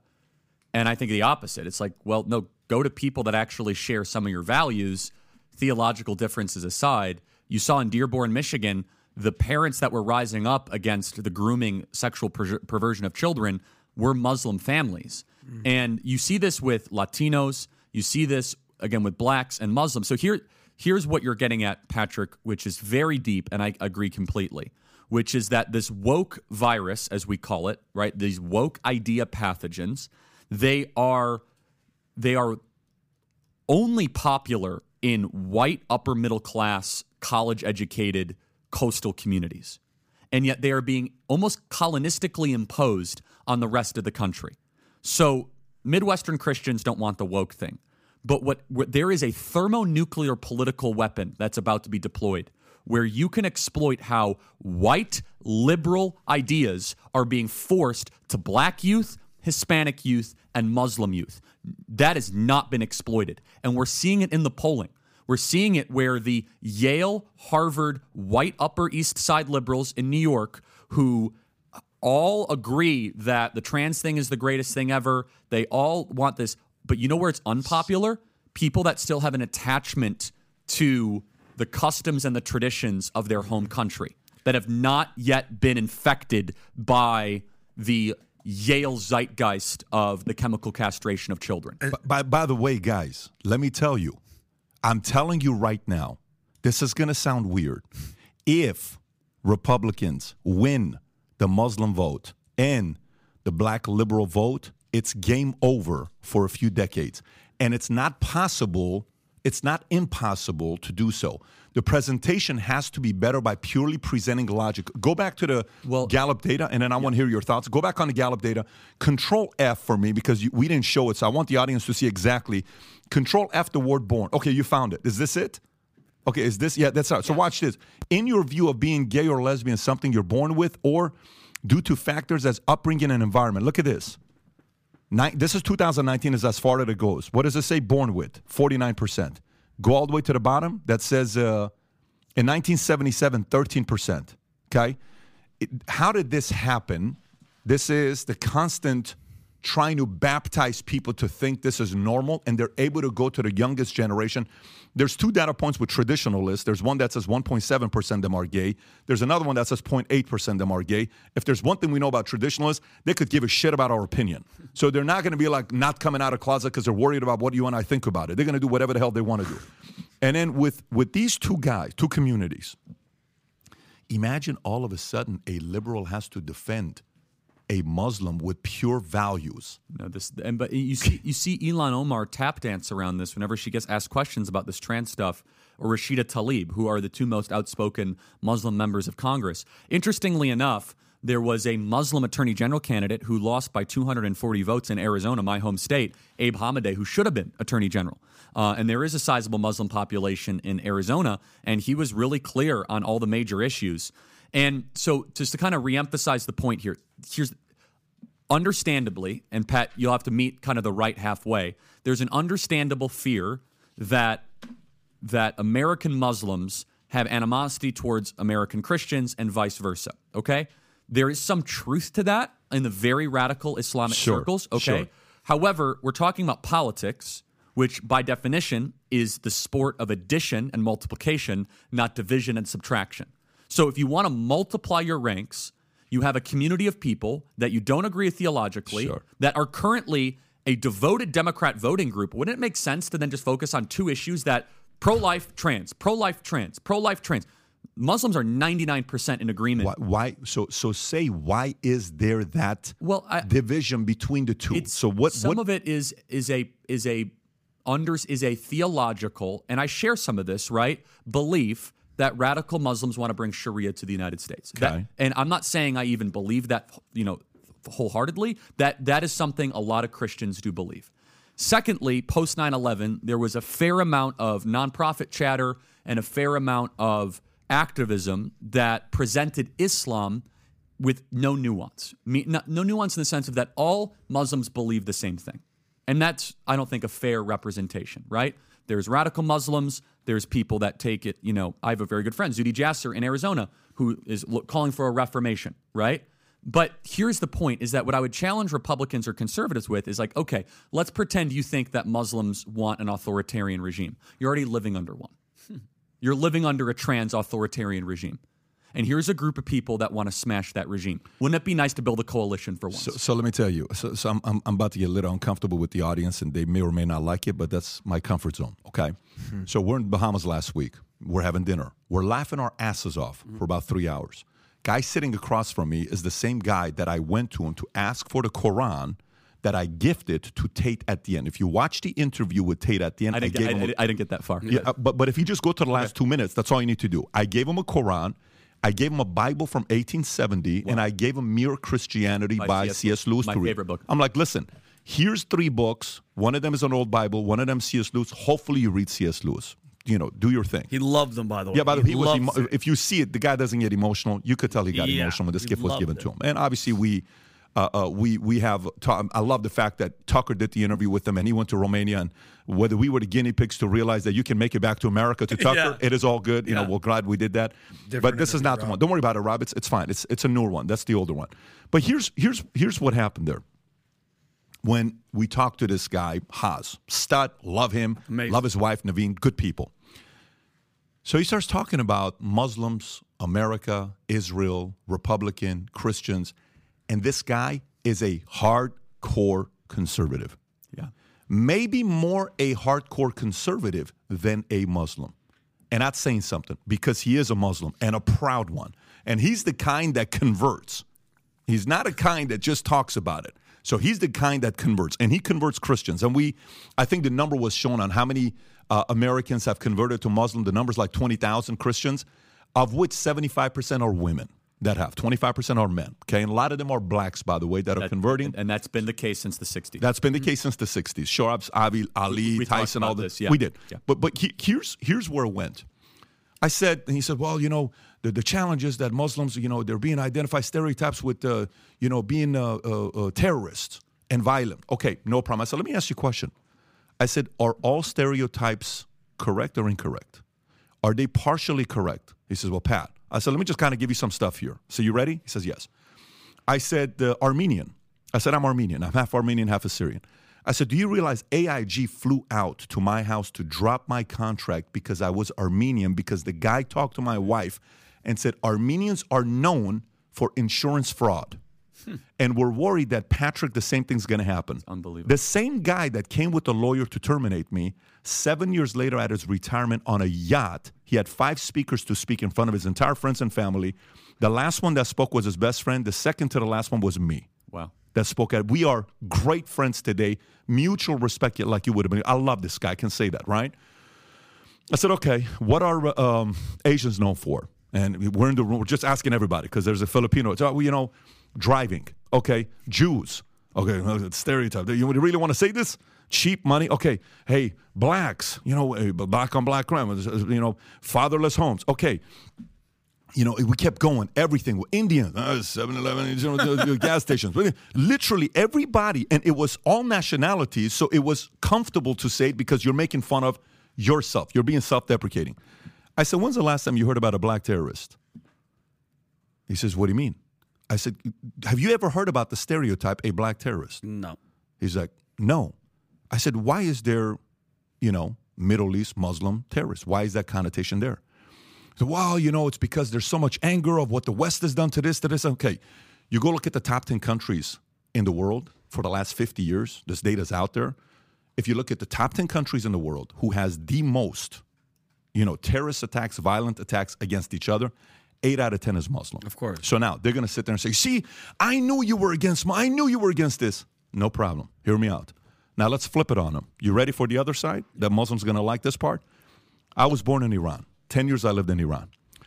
You know what the West did to Middle Eastern countries before the Ottoman Empire fell in 1916, 1917, 1918, when the Ottoman Empire fell, and all of these countries were part of theirs, and then all of a sudden, hey, we're going to regulate these guys, Palestine and this, and we're going to, France and Britain, they're going to have these countries that are going to, regulate.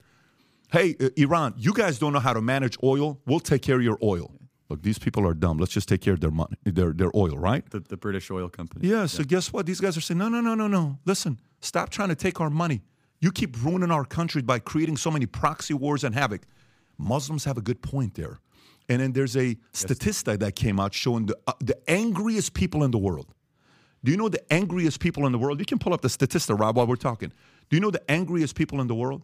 8 out of 10 are Muslim countries. Yeah. Why, though?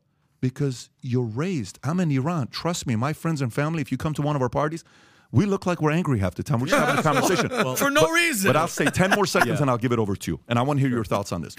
The point I'm trying to make, right there, look at this. Angriest countries, and go to the top so people can see world's angriest countries. I think there's a simple explanation for that. By the way, if you look at this one, the third one makes a lot of sense. Armenia. The third one makes a lot of sense. Armenians, Azerbaijan, Turkey, the whole, look who's above Armenia, by the way. Who's angry at who? Armenia, Turkey. But this is the point I'm making to you.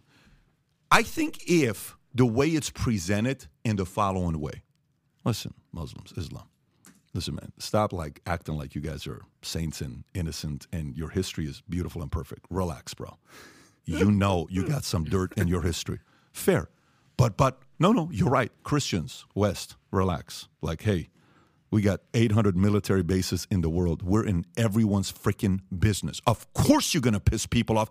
You want to know about everyone's business, everyone's divorce? Leave my marriage alone. Of course you're going to create enemies. Okay. Now we have a mutual understanding and agreement. What do we agree on? Family values and principles. Why don't we unite here and all the other stuff? Guess what, Muslims?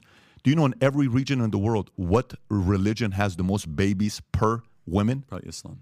In every region in the world, except for one, South and Central America, every other region, number one is Muslims. Guess what, Christians? You ain't having enough babies. That's your problem. Mm-hmm. Go compete. Have more babies. These guys are doing 2.9, 4.9. You're doing 1.9, 2.1. Of course you're going to get your ass handed to you. Stop being so upset and go in the bedroom and make some damn babies. Mm-hmm. You're making enough of them. These are logical conversations where you can't be like, well, I don't want to compete against Muslims. No, they're kicking your ass. This is a real conversation of what are you doing about it. So again, that's my point on what I think we can do to kind of get the two to see a little bit more on what we're seeing and on what weaknesses some Christians have on this as well. Your thoughts? Yeah, I don't want to go too deep theologically. I think there's a super simple reason why most Muslim countries have difficult, or rather so angry, is because they don't embrace a simple market principle of charging interest. Is that if you do not have interest, you cannot freely lend out money. Now, there's some workarounds around that, but you're going to remain permanently poor if you do not have a banking system that allows for entrepreneurial activity. I would imagine that all of us have taken out loans before. Usury is what you're referring to, right? It's in this, which was used to be outlawed in the Christian community. Yes, how Jews made correct. All the money. Yes, and Jews find a workaround in the book of Exodus. It explicitly actually prohibits it, but the rabbis found a workaround because they realized that flourishing and prosperity actually comes with the ability to charge interest, right? I'm very pro-interest because then you're allowed to bet on entrepreneurs and bet on people to buy homes. So I think that's part of it, but not the whole story. I don't know how deep you want to get into this theologically, Patrick. There are some fundamental differences between worldview of Muslims and Christians that I think need to be ironed out, but I will get back to, I'm not that interested in that conversation. I'm just not. What I'm more interested in is understanding that right now we are not living in a secular America. We're living in a place where the God of America has replaced it with trans zealotry, worship of the self, widespread narcissism, and kind of a globalist ideal. Yeah. And so the question is, how do you then defeat that thing? And sometimes you have to make a prudent step that you might not be thrilled with to partner with a group of people that you do not see eye to eye on theologically or otherwise to build a coalition to win. Whether it be in World War II or other times, we as the United States have been willing to sometimes build coalitions with governments, people. And so, again, if a Muslim imam was here, we'd have a lot of disagreements, right? 4 major differences between Islam and Christianity off the top of my head. I believe in the inerrancy of the Bible. They believe in the Quran. They believe in the Prophet Muhammad. One of the reasons they tend to be a violent people, too, is because their prophet was a very violent person. Christ was not, right? Not to mention the Trinity. They believe in Allah. There's a lot of differences, right? However, the things we can agree on in American public policy is this. It's as simple as this. Let's just start here. It is impossible to be a devout Muslim and vote Democrat. It's impossible. How you as a Muslim could then say you believe in what the Quran teaches and what Allah commands of you, right? And also say it's okay to teach this grooming perversion. Ilhan Omar and Rashida Tlaib are sitting on some very, very fragile footing right there. And they're able to capture those Democrat votes over fear-mongering of deportation or immigration or whatever their thing is. That's one element of it. More importantly, though, the most socially conservative people in America are Muslims, and I agree with you, Pat. It's potentially could be some political upside for Republicans, but it's not going to be easy. What you just summarized, both sides giving a little bit. I know the conservative base well. There is a lot of skepticism towards. It makes no sense. I'm not saying it makes rational. I'm telling you the truth of what the base is saying when it comes to Islam. Let me push the base back. And push back with me as well, because I'm trying to reason here, because slowly to me on the Republican Party, I'm like, these guys are only wanting to talk to people that agree with them. It's like, listen, stop being such a pansy and start kind of like figuring out other people and how we can create areas that we can reach. I mean, let me make my point, and then you can. Yeah. So, for example, for me here, all right. So, what's more important to you, being right theologically, or you having the other side gaining the freedom to teach your kids about trans and all this other stuff? What's more important to me? We can have a conversation for debate, and it's purely theological.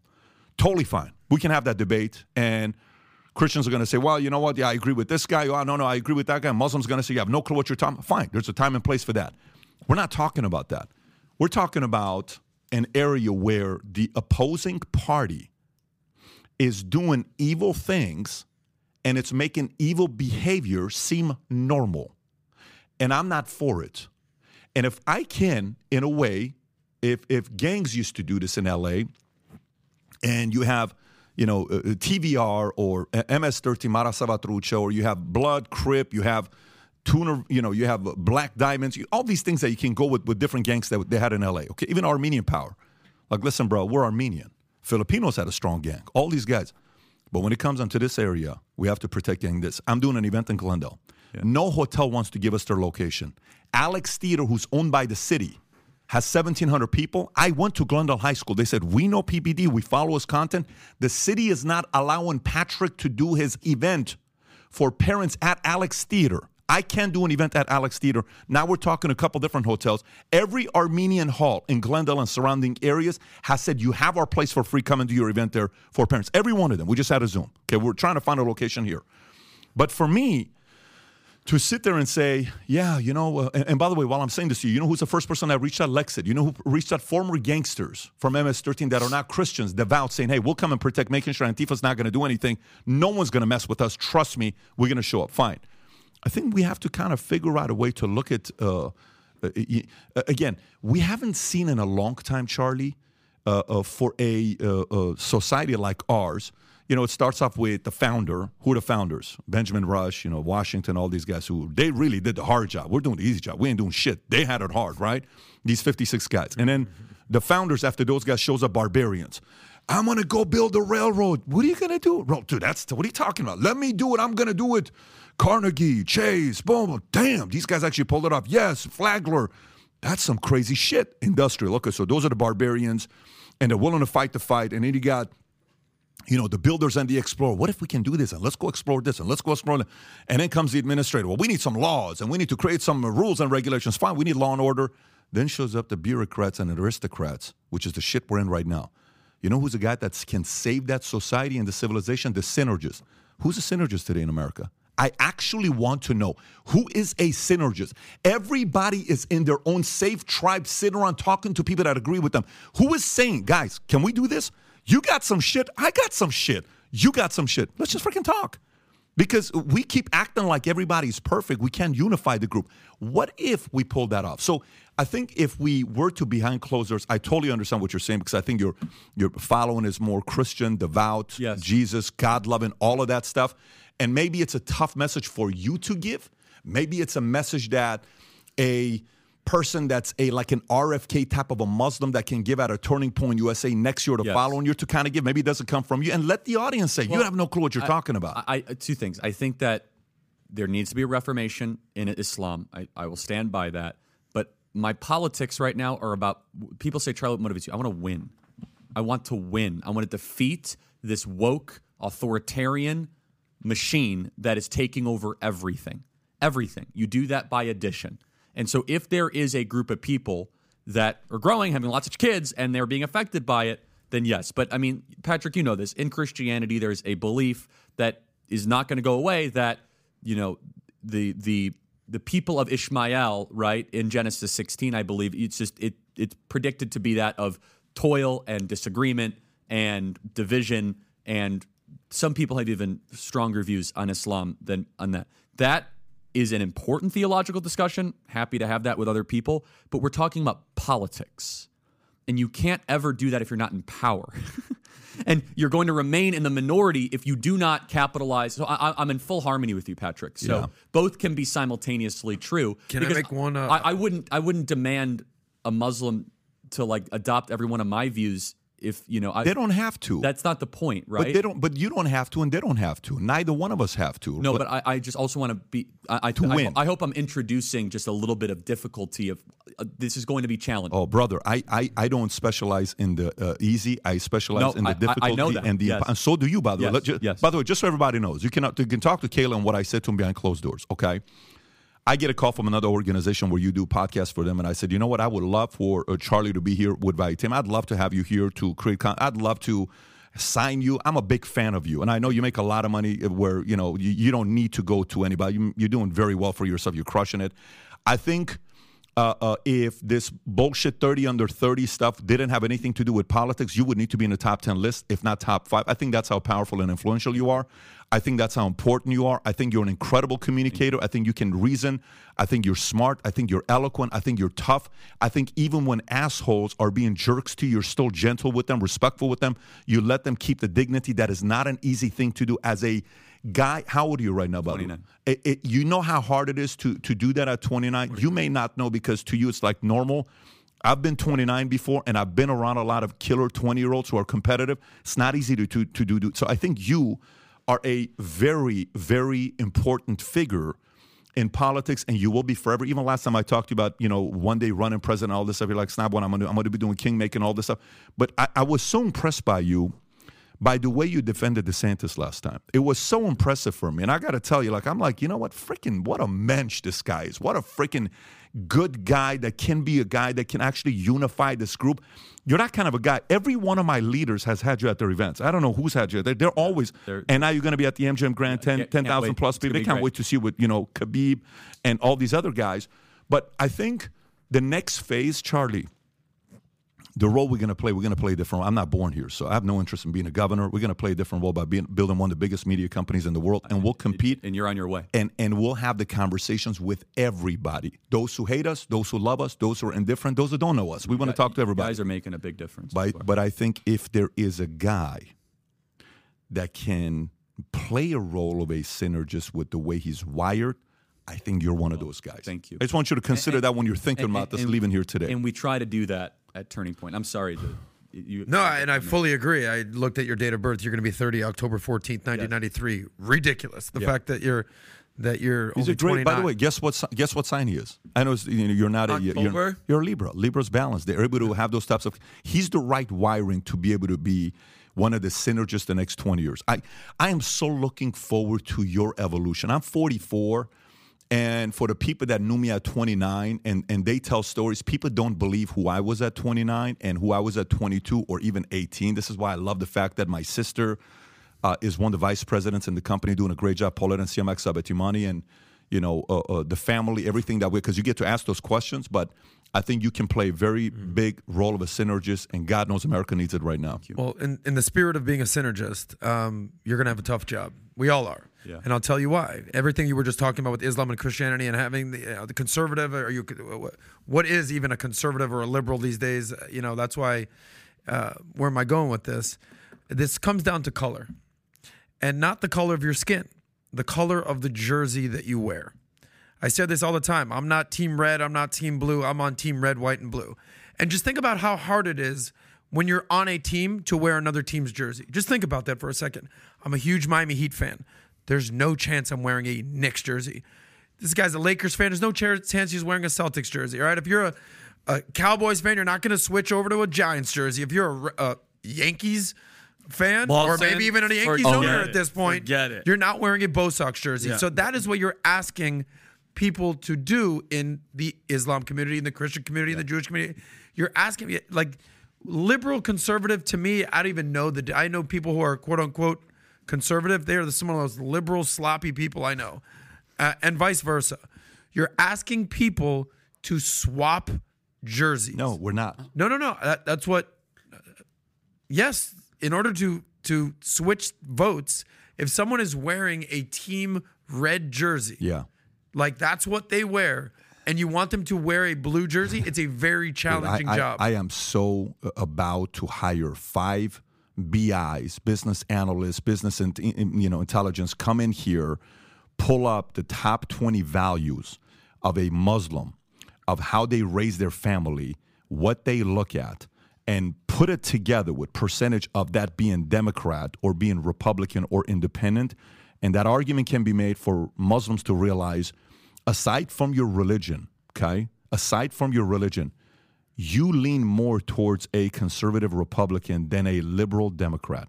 That BI needs to be explained to the thinkers. Then it needs to be presented to the day-to-day person. And to me, the reason why I said I don't think it's switching jerseys, I don't think you're switching jerseys. I think you're wearing the jersey of a value that you don't stand for today.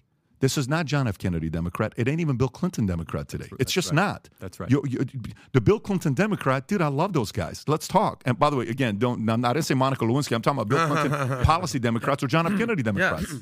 Today, this doesn't make any sense, and I think it's going to get exposed very quickly. I got 2 other things to do topic-wise, and we'll wrap up and finish it off. So Biden life expectancy and its implications, okay? Because I'm actually really curious to know, do you think he's going to be the guy that's going to be running or not? Let me just read the story and I'll go to you.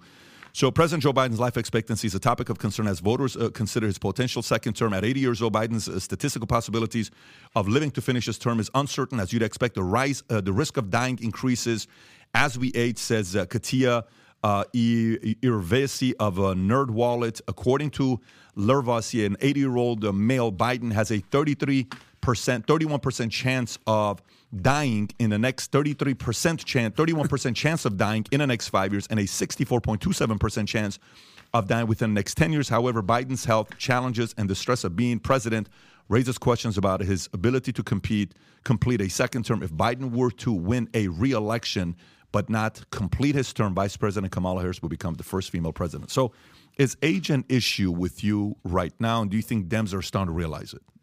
Age with Joe Biden? Yes. Yes, but I have a contrarian view here where I don't think candidates really matter nearly as much as they used to, as long as the Democrats are the only ones that are investing in meaningful election infrastructure. This is something we're talking a lot about at Turning Point Action at our Big Action Conference. By the way, if you're in Florida, come this weekend, tpaction.com. Just had to plug that. And by the way, Valley Tim's going to have a booth there. You're going to see Vinny there. A bunch of guys are going to be there. It's going to be great. So tpaction.com. But what is election infrastructure? It's data, voter registration, election integrity, early voting, ballot chasing. I say this kiddingly, but not really. They could run Jimmy Carter from hospice and win, because they can micro-target their voters, run a bunch of ads. What a point. And John Fetterman is an evidence of this. So I'm not as interested in the horse race of the who. I'm interested in the how. And the how is the boring but necessary clipboard and tennis shoes type of grassroots work that, quite honestly, we used to make fun of Barack Obama for. We called him a Chicago community political organizer, but that's what they've now built. And so for just one example, the game has totally changed because of COVID and our reaction to COVID with mass mail-in balloting. Georgia used to have 247,000 mail-in ballots in 2018. You can look up the number. I believe Georgia had about 2.4 million people vote by mail in the midterms in 2022. That's a 10-fold increase. But the whole game has changed then. So it went from a Democrat plus 8 state, a Republican plus 8 state, to now a Democrat plus 1 state. You could look at the actual final numbers there. So I don't know, the Joe Biden thing, he can't make coherent sentences, can't do all that. I don't know how much it matters. I think right now, until we as Republicans achieve parity with the Democrats with the boring stuff of elections, candidates are not going to matter for quite some time. Got it. I think you had something to say about this within your space. The whole question was Biden's life expectancy, right? This is actually something I know a lot about. This is actually my business. I deal in life insurance and life insurance settlement. Did you take out a policy on him? He's probably too old to take out a policy, but he probably has a policy. But yes, I'm very familiar with how life insurance works and how life policies work because I buy them off of old people. Understand what I just said? I buy life insurance policies off of old people and I give them money. So it is my job to actually understand their life expectancy. Their comorbidities. Literally, it's called the mortality tables. And here's how this works. So I actually did the life expectancy of a couple different scenarios for Biden's health. I ran it at standard health, I ran it at substandard health, and I ran it at uninsurable health, right? If Biden is considered standard health, right, he'd have 128-month life expectancy, okay? Standard health, that's 10 years. Substandard, table 2, table 4, right? You're talking 93 to 100 months. Okay, if he's completely uninsurable for his age, 500% rating, he'd have a 60-month life expectancy. That's 5 years. So I wouldn't put him that high. You brought up Jimmy Carter. Yeah. Okay. Jimmy Carter, 98, 99 years old. He's turning this October, right around your birthday, by the way. Yeah. Warren Buffett, 92. Charlie Munger, 99. George Soros, 92. Henry Kissinger, 100 years old. A couple famous actors. Harrison Ford, 81. Same age as Biden. What? He was just in Indiana Jones. Al Pacino, 83, De Niro, 79, Pesci, 80, Clint Eastwood, 93.